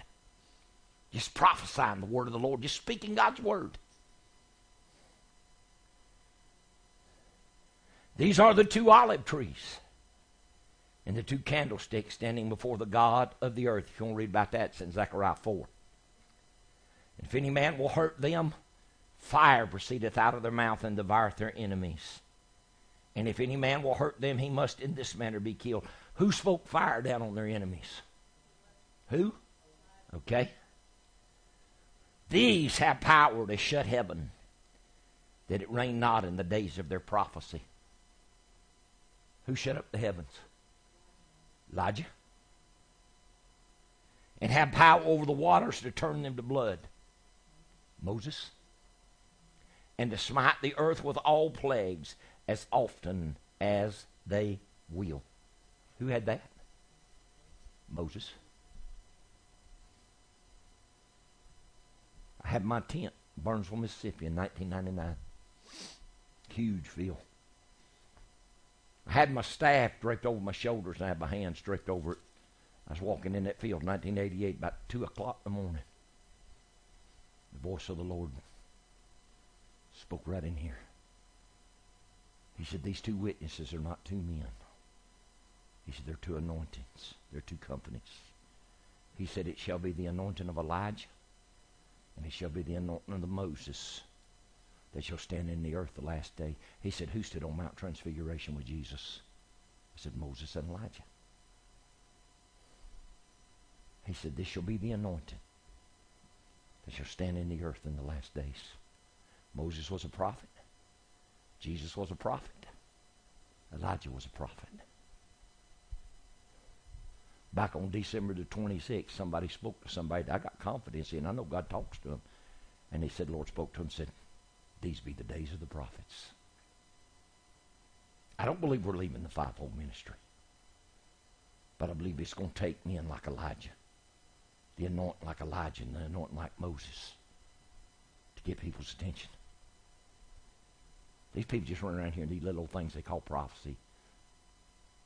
There ain't no fear in it. You're going to feel the fear in this. You're going to feel the fear in this.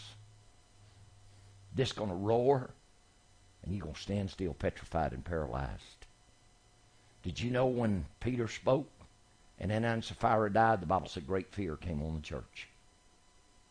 Great fear came on the church. And signs and wonders were done by the hands of the apostles. And they said, no man dares join himself to them. Boy, yeah, everywhere you turn there, everybody's an apostle and a prophet. Is that not true? I mean, everywhere you turn, people don't even know what an apostle and a true prophet of the Lord is. They think he's just an office, a title. No. You fix to see some true prophets. You fix to see some people with this kind of anointing that I'm talking about. Have y'all ever heard the prophecies where the Lord spoke to me and told me diseases that man ain't never seen fixed to come on the earth? You know how they're going to get here? Somebody going to speak it. Somebody going to speak it. Somebody going to have to speak it. You want to be responsible for speaking a word that could kill 500,000 people? You want to be responsible for telling people that smallpox, Ebola, the Black Plague that killed thousands in the 1400s? You want to stand up and speak that word? Have God bringing it your word? Something to think about.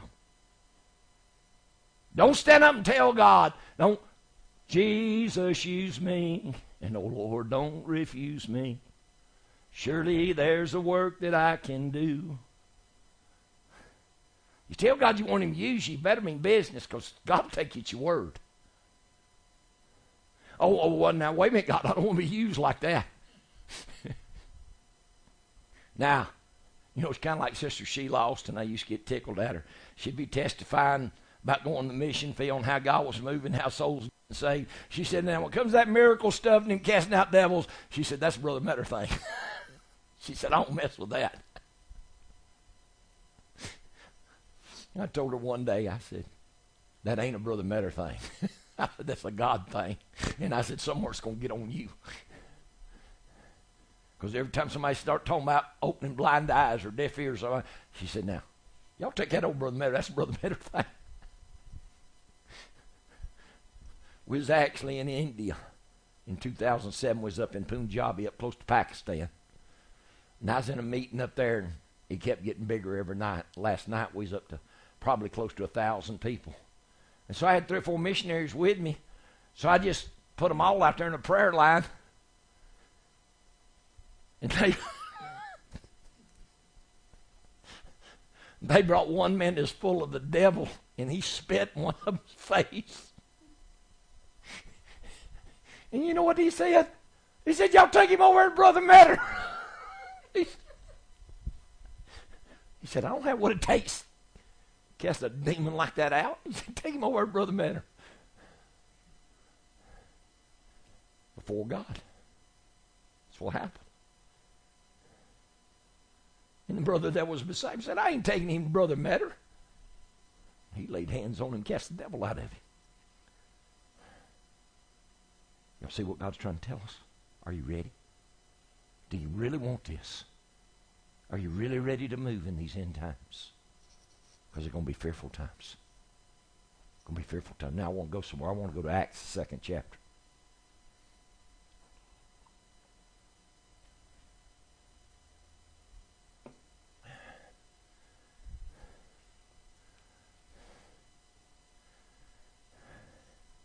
Brother Donald, you got the microphone there? Get Acts 2nd chapter, verse 17.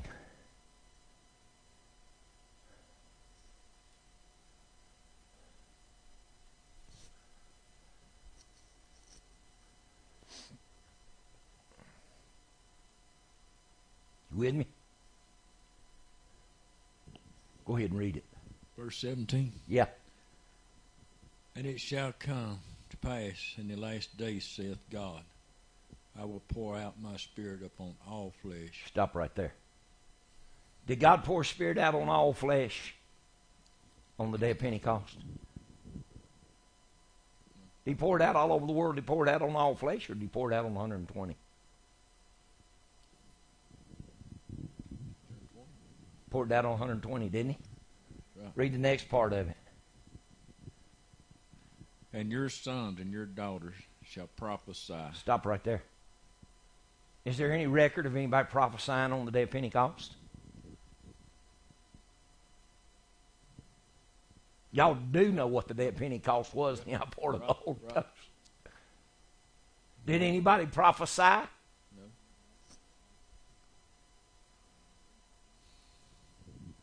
Go ahead. And your young men shall see visions, and your old men shall dream dreams. Go ahead. And on all my servants and my handmaidens I will pour out in those days of my Spirit, and they shall prophesy. Okay. Have we seen anything happen on the day of Pentecost yet? What was the manifestation of the Spirit of God, the form of rain that came on the day of Pentecost? Tongues and tongues of fire. Yeah. That was the manifestation. Is any of that written right here? No.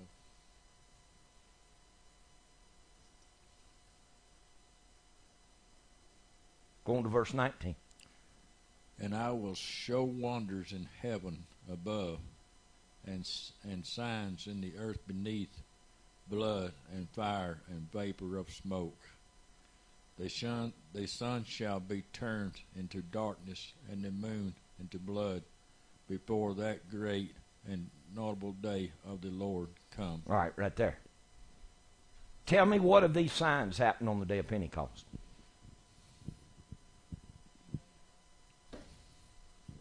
What of these signs happened on the day of Pentecost?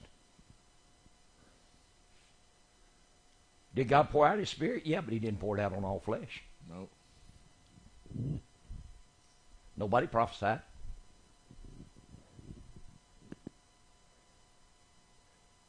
By the Holy Ghost being poured out, Yeah, we know that the gift of prophecy come in, but this ain't what that's talking about. You reading that, Sister Pat? You know what all that? I'm reading over in Joel. Okay, same thing. Yes. Yeah, Exact. But all that right there is the latter rain outpouring of the Holy Ghost. That this spirit of prophecy is fixing to come on the sons and daughters. It didn't come on sons and daughters in the book of Acts. It's fixing to come on you sons and daughters now, because God's fixing to pour spirit on all flesh. He fixing to show signs in the heavens above. You remember when I was on that long fast in 1985? 60-something days. And we were on the way to Morristown, Tennessee. And the Lord spoke to me. He said, there's a natural body, there's a spiritual body. And during that service, I went into a vision. And I seen a huge fireball explode in the heavens. I seen the tip of what looked like an airplane's tail. The nose and the tip of each wing looked like an airplane. And big fireball. That was probably close to the latter part of December. Wasn't about a month later. I was at my mother-in-law's house. I broke that fast. I was sitting there in a chair reading a newspaper. Space shuttle's fixing to launch. The Lord said, watch your word come to pass. I prophesied it that night. I said, I see an explosion in the heavens. Looked like an airplane just blowing up, an explosion. The Lord said, watch the word of the Lord come to pass. Just a few minutes, that thing exploded. At church in Fort Payne, February 2005, 1 week before that other shuttle come in, the Lord told me, He said, you speak an explosion in the heavens like that first shuttle. I spoke it. 1 week later, it exploded. Signs in the heavens above. Wonders in the earth beneath. Blood and fire, vapor of smoke. And God started showing me. He said, I was beginning to put this word in you then. All the way back in, He said, I'm starting to put this word because it confirms what God's fixing to do. God fixing to pour out His Spirit on all flesh, says Susie. Not just part of it. This thing fixing to hit the world. And sons and daughters all over the world fixing to roar with the Word of God. You think these two companies going to be here? When the Lord spoke to me in 88 and said, these ain't two men, this is two anointings, this is two companies. I said, God, give me some scripture. He said, Moses had the 70 elders and Elijah had the sons of the prophets. He says, fixing to be two companies, two anointings. Said, this ain't two men. You may have leaders, but this ain't two men. This is two anointings.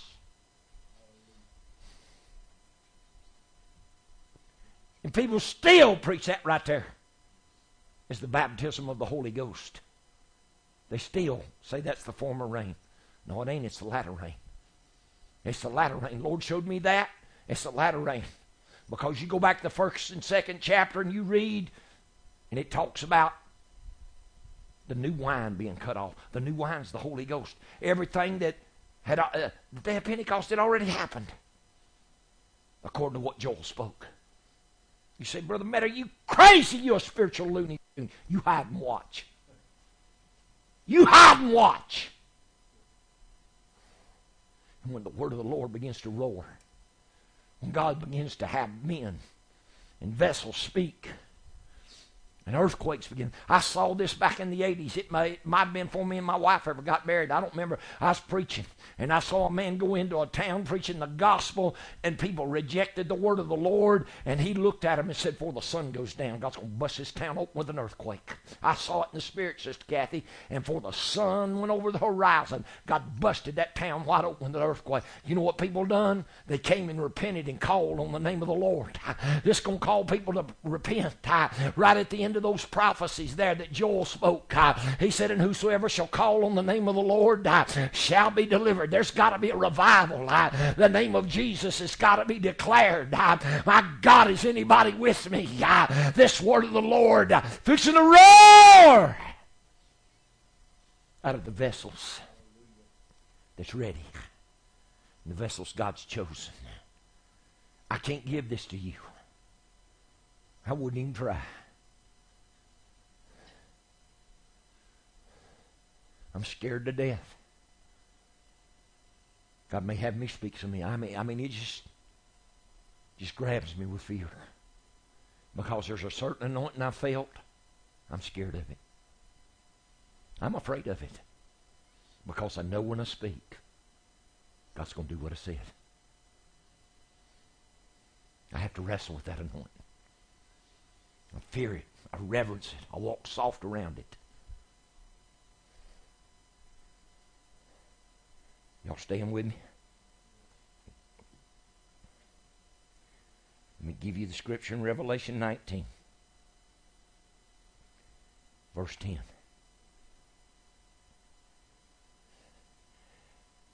And I fell at his feet to worship him. And he said unto me, See thou do it not. I am thy fellow servant and of thy brethren that have the testimony of Jesus.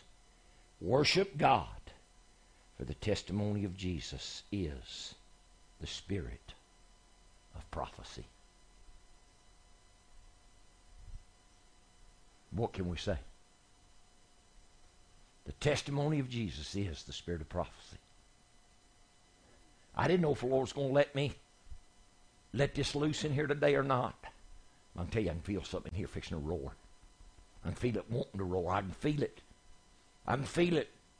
But I got to wait to the unction of the Holy Ghost. Because I can't do it myself. I've seen people try to do it in themselves. You can't do it in yourself. Because when this roars, things going to happen. When this roars, sun going to stand still. Fire going to come down from heaven. Earth may swallow up and swallow up some of your enemies. Who knows what God's going to do? But God put these examples in the Bible for a reason. God put it in here for a reason. And you know why God's doing it? Too much bickering and fighting. People won't strive with the servants of the Lord now. They won't strive with them. I've told people and told people and told people and told people and told people. The Word of God that's in me, you better leave it alone. I didn't put it there.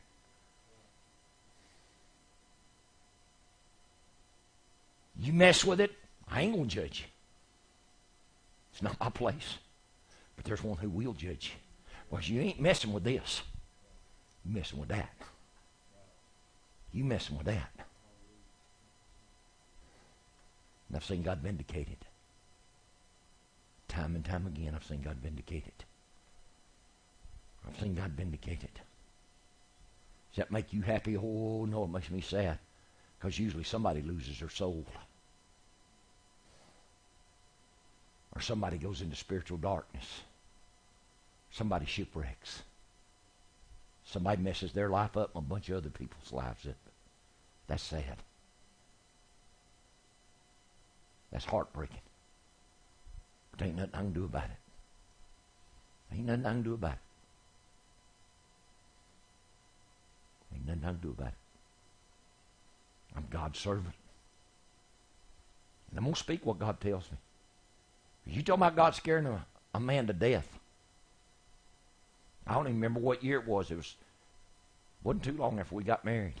We was praying at your mama's house. Probably about 2:30, 3 o'clock in the morning. Well, we used to pray. Her daddy worked out of town. He worked up in Washington, D.C. And we'd gather in prayer meetings. Sometimes, every night, we'd get in prayer. And we'd pray about 2:30 in the morning. I was in there in Mama's living room. And I down at a chair. It had a chair and a matching ottoman. And I moved the ottoman. And I may have been down at the ottoman. I don't remember.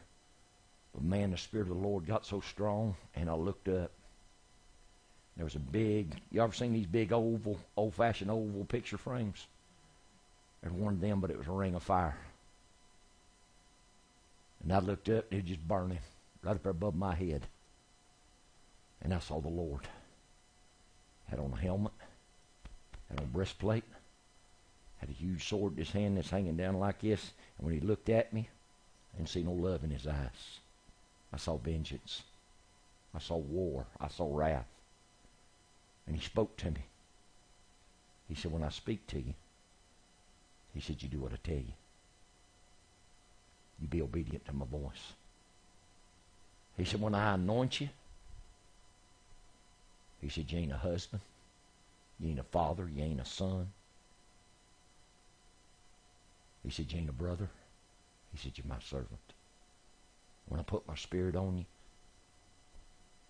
he said, you do what I tell you. And with fear trembling in my voice, I said, yes, sir, I will. And I've always tried to speak the word of the Lord, no matter where it falls, who it offends, who it upsets. I can't worry, because I'm his.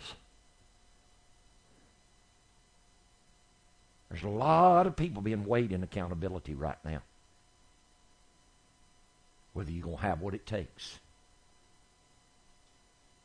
Why do you think the crowd's so small here? Why do you think the crowd never exploded in Fort Payne? Because if I just went in there and preached faith and miracles, I could have filled the church up and run it over many times over. Oh, people will come for prophecy. They'll come for healing. They'll come for miracles. But it's this word. God's training you for the kingdom. You ain't just found something. You've been called to it. You ain't just found a word that's different. You've been called to it. And God's putting us to the test. Can we stand the test? Can we bear the responsibility? Let me tell you something. God didn't believe you could. He wouldn't have called you to it. But it's still up to you. You got to make a choice. Amen.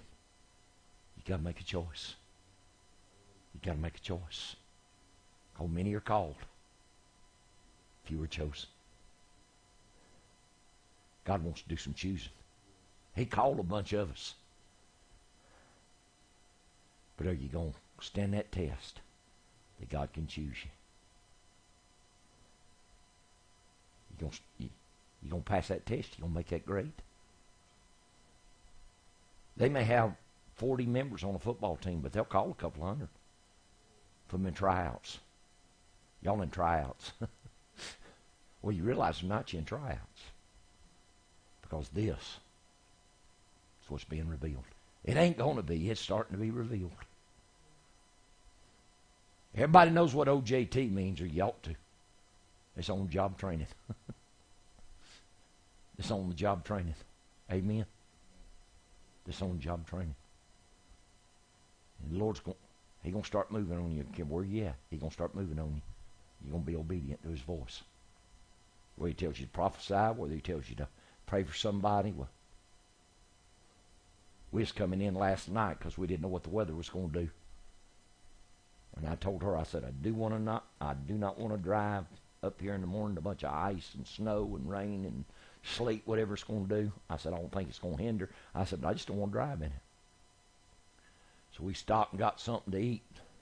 They borrowed food and I bowed my head. And I got about 3 or 4 words out of my mouth and I felt the Spirit of God hit me. I was I just stopped. Because when I spoke that name of Jesus, I felt something. I felt my spirit begin to break. I felt the tears. And I had to just be still for a second. I'm not ashamed of it. But I'm not a fool either. I wasn't trying to quench the Spirit of God. I'm going to tell you something. The way it moves on me now, if it moved on me, wouldn't bother me one bit. Stood up right in the middle of that restaurant and prophesied the word of the Lord. Not one bit. Not one bit. Wouldn't bother me. Because he's starting to teach me. When the Spirit moves on you, you obey my voice. Amen. You know, the Bible said that Samson said the Spirit of God moved on him from time to time in the camp of Dan. We got to get the place that, not a church thing. Not that you plan this stuff out, but you're moved by the Spirit of God. Did you know that Jesus reached the place that every step was ordered by the Father? Now, if Jesus hadn't been in direct communion with the Father, he got off that boat. I believe it was at Capernaum. Jairus' daughter was laying at the point of death. What if he hadn't got on that boat and went to Capernaum? He wouldn't have been there, resurrected that girl from the dead.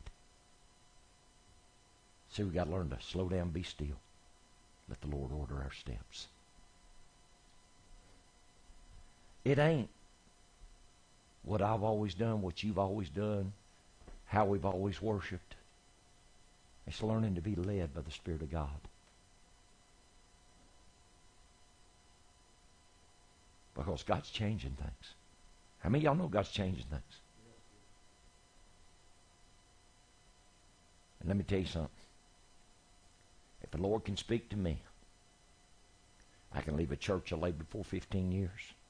I can leave my mama, my baby sister, and my son to come up here and start all over again. Be led by the Spirit of God. You can too. You can too. It's one of the hardest things I ever had to do in my life. It wasn't that I didn't know the mind and will of God. I knew what it was and I acted on it. But it hurt my heart big time. It hurt my heart, Sister Kathy, to leave my mama behind. Leave my baby sister and my son behind. It hurts. But I can't let emotions govern whether I obey God or not. And you can't either. You can't either. Amen. Do you appreciate the Lord? Do y'all appreciate this word today? Word of the Lord's going to roar. That's the title of this day. The word of the Lord's going to roar. We'll get the notes. I couldn't get them to print. We'll get them for you. Word of the Lord's going to roar. Hallelujah. I can't remember what scripture it's in, but it's in the Old Testament. It says the Lord's a man of war, and he will roar. His word will. The word of the Lord's going to roar. Something started. It ain't going to start. Something's already started. Y'all believe something's already started? Better check yourself. Because God's looking for vessels. God's looking for vessels going to be obedient to him. He's looking for vessels. You may not do what I'm doing. This may not be your calling. But there's a place. God said, let every man, I believe it says, be used or in his several ability. Whatever ability God's give you. Because there's helps in governments. There's a lot of things. God didn't call all of us to be pulpit preachers. He didn't call all of us. Amen. You might win more people one-on-one on the street. You'd ever win doing what I'm doing. But I'm going to tell you, when Peter done what he done, spoke that word, and Ananias and Sapphira died, fear come on the church, they had great miracles, it wasn't no time Peter started walking the streets and his shadow started healing the sick. That same context of scriptures right there in Acts chapter 5. Said he started walking the street, and they'd lay him out in the streets. If by any means his shadow, said multitudes come out of the cities. Multitudes came out of the cities. Lunatic, vexed, sick, disease. God healed every one of them. And it said, and multitudes, both of men and women, were added to the church. Something fixing to add to the church. Y'all get ready. Them big old concrete pillars I saw. Was it Sister Kathy's? Says, Pat, I saw concrete pillars, 4 or 5 foot square, going 7, 8 feet in the ground. And that's what they use, put them posts to them metal buildings. I seen over 2 years ago them pillars being put in the ground. When God told me, build a church. Sis Susie had a vision. She's in this huge building. What, 400 or 500 people? And Sis Susie was on the platform preaching or ministering or whatever she's doing. And she looked. Me and Lisa come in the front door. And I think you said, there's my pastors. Was it just her? Said, there's my pastors. Lisa looked up Ella J. She looked up the meaning of it. She looked up Kardake this week. Ella J in the Indian name means breaking new ground or new growth coming up in new ground. And Kardake means bread. Ain't that what it means?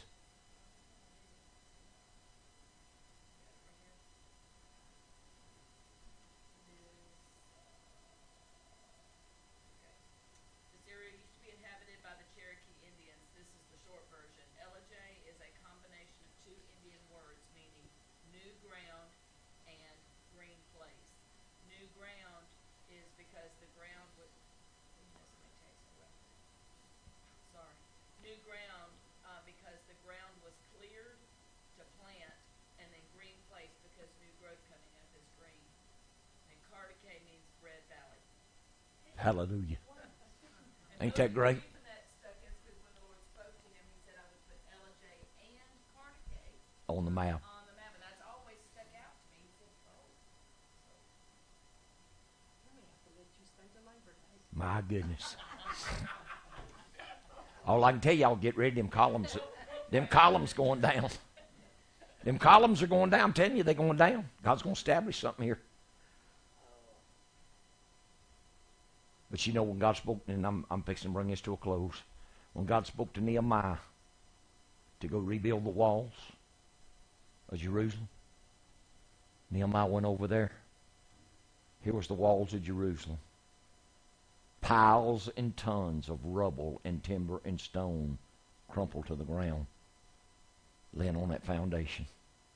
Timbers and ash where they'd been burned, laying on that foundation. Before Nehemiah could do anything, he had to clear away the rubble. Took him a long time. God told me, he said, I will pull down, I will pluck up, and I will destroy the doctrines of men that's been put in people. He said, before I ever begin to rebuild. I believe we just about the place God's starting to rebuild. Amen. Y'all just stop and think. Nehemiah just didn't go in there and start building them walls. Had the foundation covered up. You had to pull it all out of the way. Tons and tons. Them huge walls where they broke them down and burned them. Had to pull it all down. Once he got it all out of the way, then he had to clean that foundation, get all the dirt and the ash off of it. So he could start laying that stone again, putting them timbers up for them gates. Hallelujah. Man, I feel something working in my spirit today. You mark what I tell you. The word of the Lord's going to roar. You're going to know the difference. You're going to hear. Have y'all ever heard very many people prophesy the word of the Lord? Most of it, I can't stand and listen to it. Turn your stomach. Turn your stomach. I pulled up something on my iPad yesterday. Just turned my stomach. Had to turn it off. Can't stand it. Can't stand this putrefied, weak, watered down mess. Can't stand people out there trying to imitate. It ain't right. There ain't no sense in having an imitation when God's real. The Lord told me when I first got saved, he said, don't you ever try to pull anything over on a young person. I'm 19, 20. He said, don't you ever try to pull anything over on a young person. He said, the young person spot a fake quicker than the older folks can. He said, you don't have to have a fake tongue. Mine are real. You don't have to have a fake Holy Ghost. He said, I'm real. Amen. He said, I'm real. It's time to be real. Would you go to prayer with me? Father, I've obeyed your voice today. I've obeyed your voice, Master. I've done what's right in your sight. And Lord, that's all I can do. Give us eyes to see, ears to hear, and a heart to understand what your Spirit is speaking to the church. Order our steps in the word of this kingdom and lead us in a plain path that thy will can be wrought in our lives. In Jesus' name, amen. Hallelujah. You know, you got to be careful who you preach this word to. I love Brother Mark and his people over there. Man, them people love me.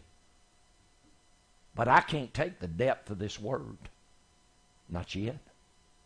In there and minister to them people like God's revealed it to me and like God's revealed it to y'all. I can't do it yet.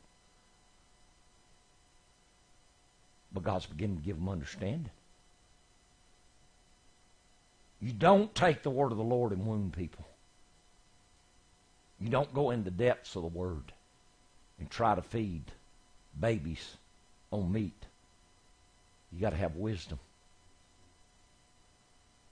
And see, if you try to minister the word of the Lord, this word, I'm not preaching anything else. I'm preaching this kingdom. Because the Lord told Brother Michael, he said, you preach this kingdom. He said, people are going to know the truth, and the truth's going to make them free. He said, you start preaching this kingdom. You can preach this kingdom in a way you don't have to get in the revelations of it. You don't have to get in the depths of it. If you preach this thing wrong and you preach it to the wrong people, you can hurt folks. You can hurt folks. So you got to know you're being led by the Spirit of the Lord where you're preaching. You got to know you're being led by the Spirit of the Lord what you're preaching. Amen. There's a lot of places I can go preach.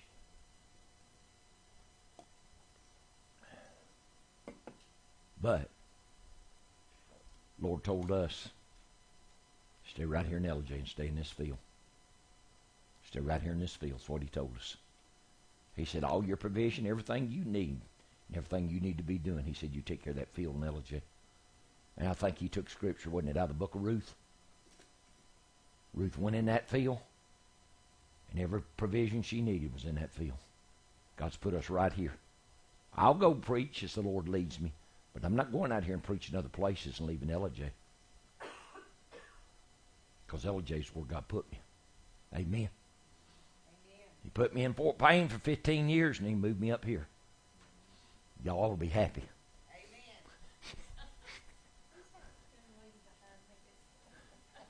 Don't y'all love him? I'm going to ask you to be obedient to the Lord in your giving. And do what's right in his eyes. I have so enjoyed this. Man, I so enjoyed that service, Brother Mark, Thursday night. I enjoyed last week here. I've enjoyed this service today. Why? God's taking us somewhere. We ain't sitting still. Please honor the Lord and do what's right. Can you do that? Would you do that? So I'm going to tell you, when you really learn to give, you'll find out it's part of your worship. It really is. I had somebody ask me one time, said, Brother Matter, God don't need my money. I said, no, God needs your obedience. God don't need your money. He needs your obedience. He needs you to do what that word says. And I think I brought this out a few weeks ago. Y'all give me just a second here. Listen to what I'm saying. Y'all ever read where when Jesus got baptized, the heavens was opened on him? Y'all ever read that? Go back to Malachi and read what it says about you bringing your tithe and offerings into the storehouse. And God said, I will open unto you the windows of heaven and pour you out a blessing. That ain't financial necessarily. It can be financial, but it can also be spiritual. Because the heavens was open on Jesus. When the heavens open on him, God revealed a lot of things in him. Open his understanding to a lot of things. So when you obey God in your giving, God can open a lot of things upon you and pour you out a blessing that you ain't no. He said there ain't room enough to receive it. But you got to bring all your tithe in the storehouse. This is storehouse. Amen. This is storehouse. This is where you get your meat. I ain't serving you leftovers. This is where you get your meat. Amen. So let's do what's right in God's eyes. Has everybody honored the Lord? Stand on your feet. Come do what's right. Yeah, WRI is fine. Hallelujah. Woo, I feel a wheel in the middle of the wheel. Praise God.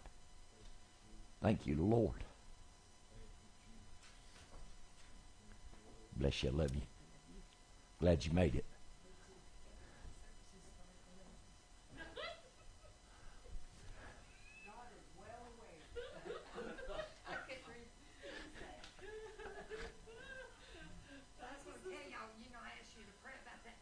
Uh-huh. He pleaded guilty. Did he? Right. $15,000. Continued probation, walked free. Praise God. There was $1 million he stole. But anyway, what was not to have the trial. It worked out. Yes. All right. Thank you, Jesus. How many of you like this word? Believe it. We're in it. We're in the days of these words being revealed. We are in the days of these words being revealed. Hallelujah. Thank God for His mercy, and thank God for His love, and thank God for His goodness. And y'all pray for me. Because if the Lord speaks to me, I got to roar. I got to roar. I ain't got no choice. Can you make that statement? God speaks to me, I got to roar. I ain't got no choice. Oh, I got a choice, but I don't have a choice. Because make the choice, I'm in a mess. Because I know I'm God's. Amen. Do you love Him? Does everybody know what's right? Let's pray over this. Father, in the holy name of Jesus, we ask you, Lord. God, you bless this offering. You bless the obedience. You bless according to your word. You said that you would open the windows of heaven and pour out upon us a blessing that there's not room enough to contain it. Give us of your grace and your mercy and your strength and your wisdom. And let this word find good ground. I give you honor. In Jesus' name, amen. All hearts and minds clear? Huh? Yeah. Always.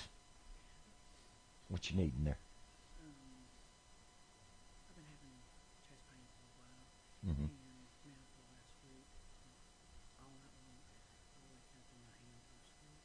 Mm-hmm. It's been swelling so bad I can't move my limbs. Okay. Legs swell. Okay. It's a heart issue. Okay. All right. Just Here, take that with you. Hold that for me. Ooh. Chiam-toi, drone. In. Oh. In Jesus' name, the Creator of the body, I command you to hearken to the voice and the word of the Lord. Be made whole. Wow. Glory. Hadn't done. That's all you can say, hadn't done. Just call it done. my hands, What? I think arthritis is trying to move in. They're hurt. Are they stiff? Yeah. Hurt when you bend them? Yes. Bend them. They hurt? Yep. Bend them. Bend them. You spirit of infirmity, loose. Every joint, loose. Whew.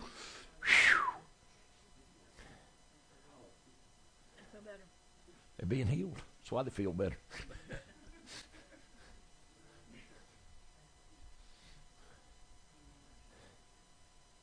Whew. My God. Now y'all done got me cranked back up again. Y'all done crank my tractor again. Whew. Plow another field. Ain't God good? Thank you, Lord. All hearts and minds clear.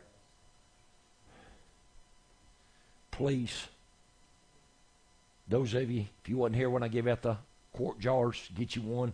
Put your change, put your dollars in it, because we're going to. Sister Kathy was talking the other day, and we won't try to do some fixing up on the church for homecoming. Maybe paint the pavilion out there and maybe get the roof fixed, So let's start pressing labor toward it. And we'll see if we can't get some things lined up. And may have to have a work day one weekend or something. And some of us have to come out here and just put a little elbow grease. Amen. Y'all do know what elbow grease is, don't you? I appreciate the Lord. All hearts and minds clear. Please get this word. And we'll get the notes to you. And let's study this. Let's believe. Because this ain't something that's coming. It's something that started. Amen. Y'all hear me? There's something that started. Something started first of the year. Something changed when I preached that word in here last week about maturing. Something changed at Brother Mark's the other night. One lady come all the way from Mississippi, and she sent me a text and said, my heart feels brand new. That's good things. Said, my heart feels brand new. Feel different. Amen. Praise God. Y'all are dismissed. God bless you. I love you.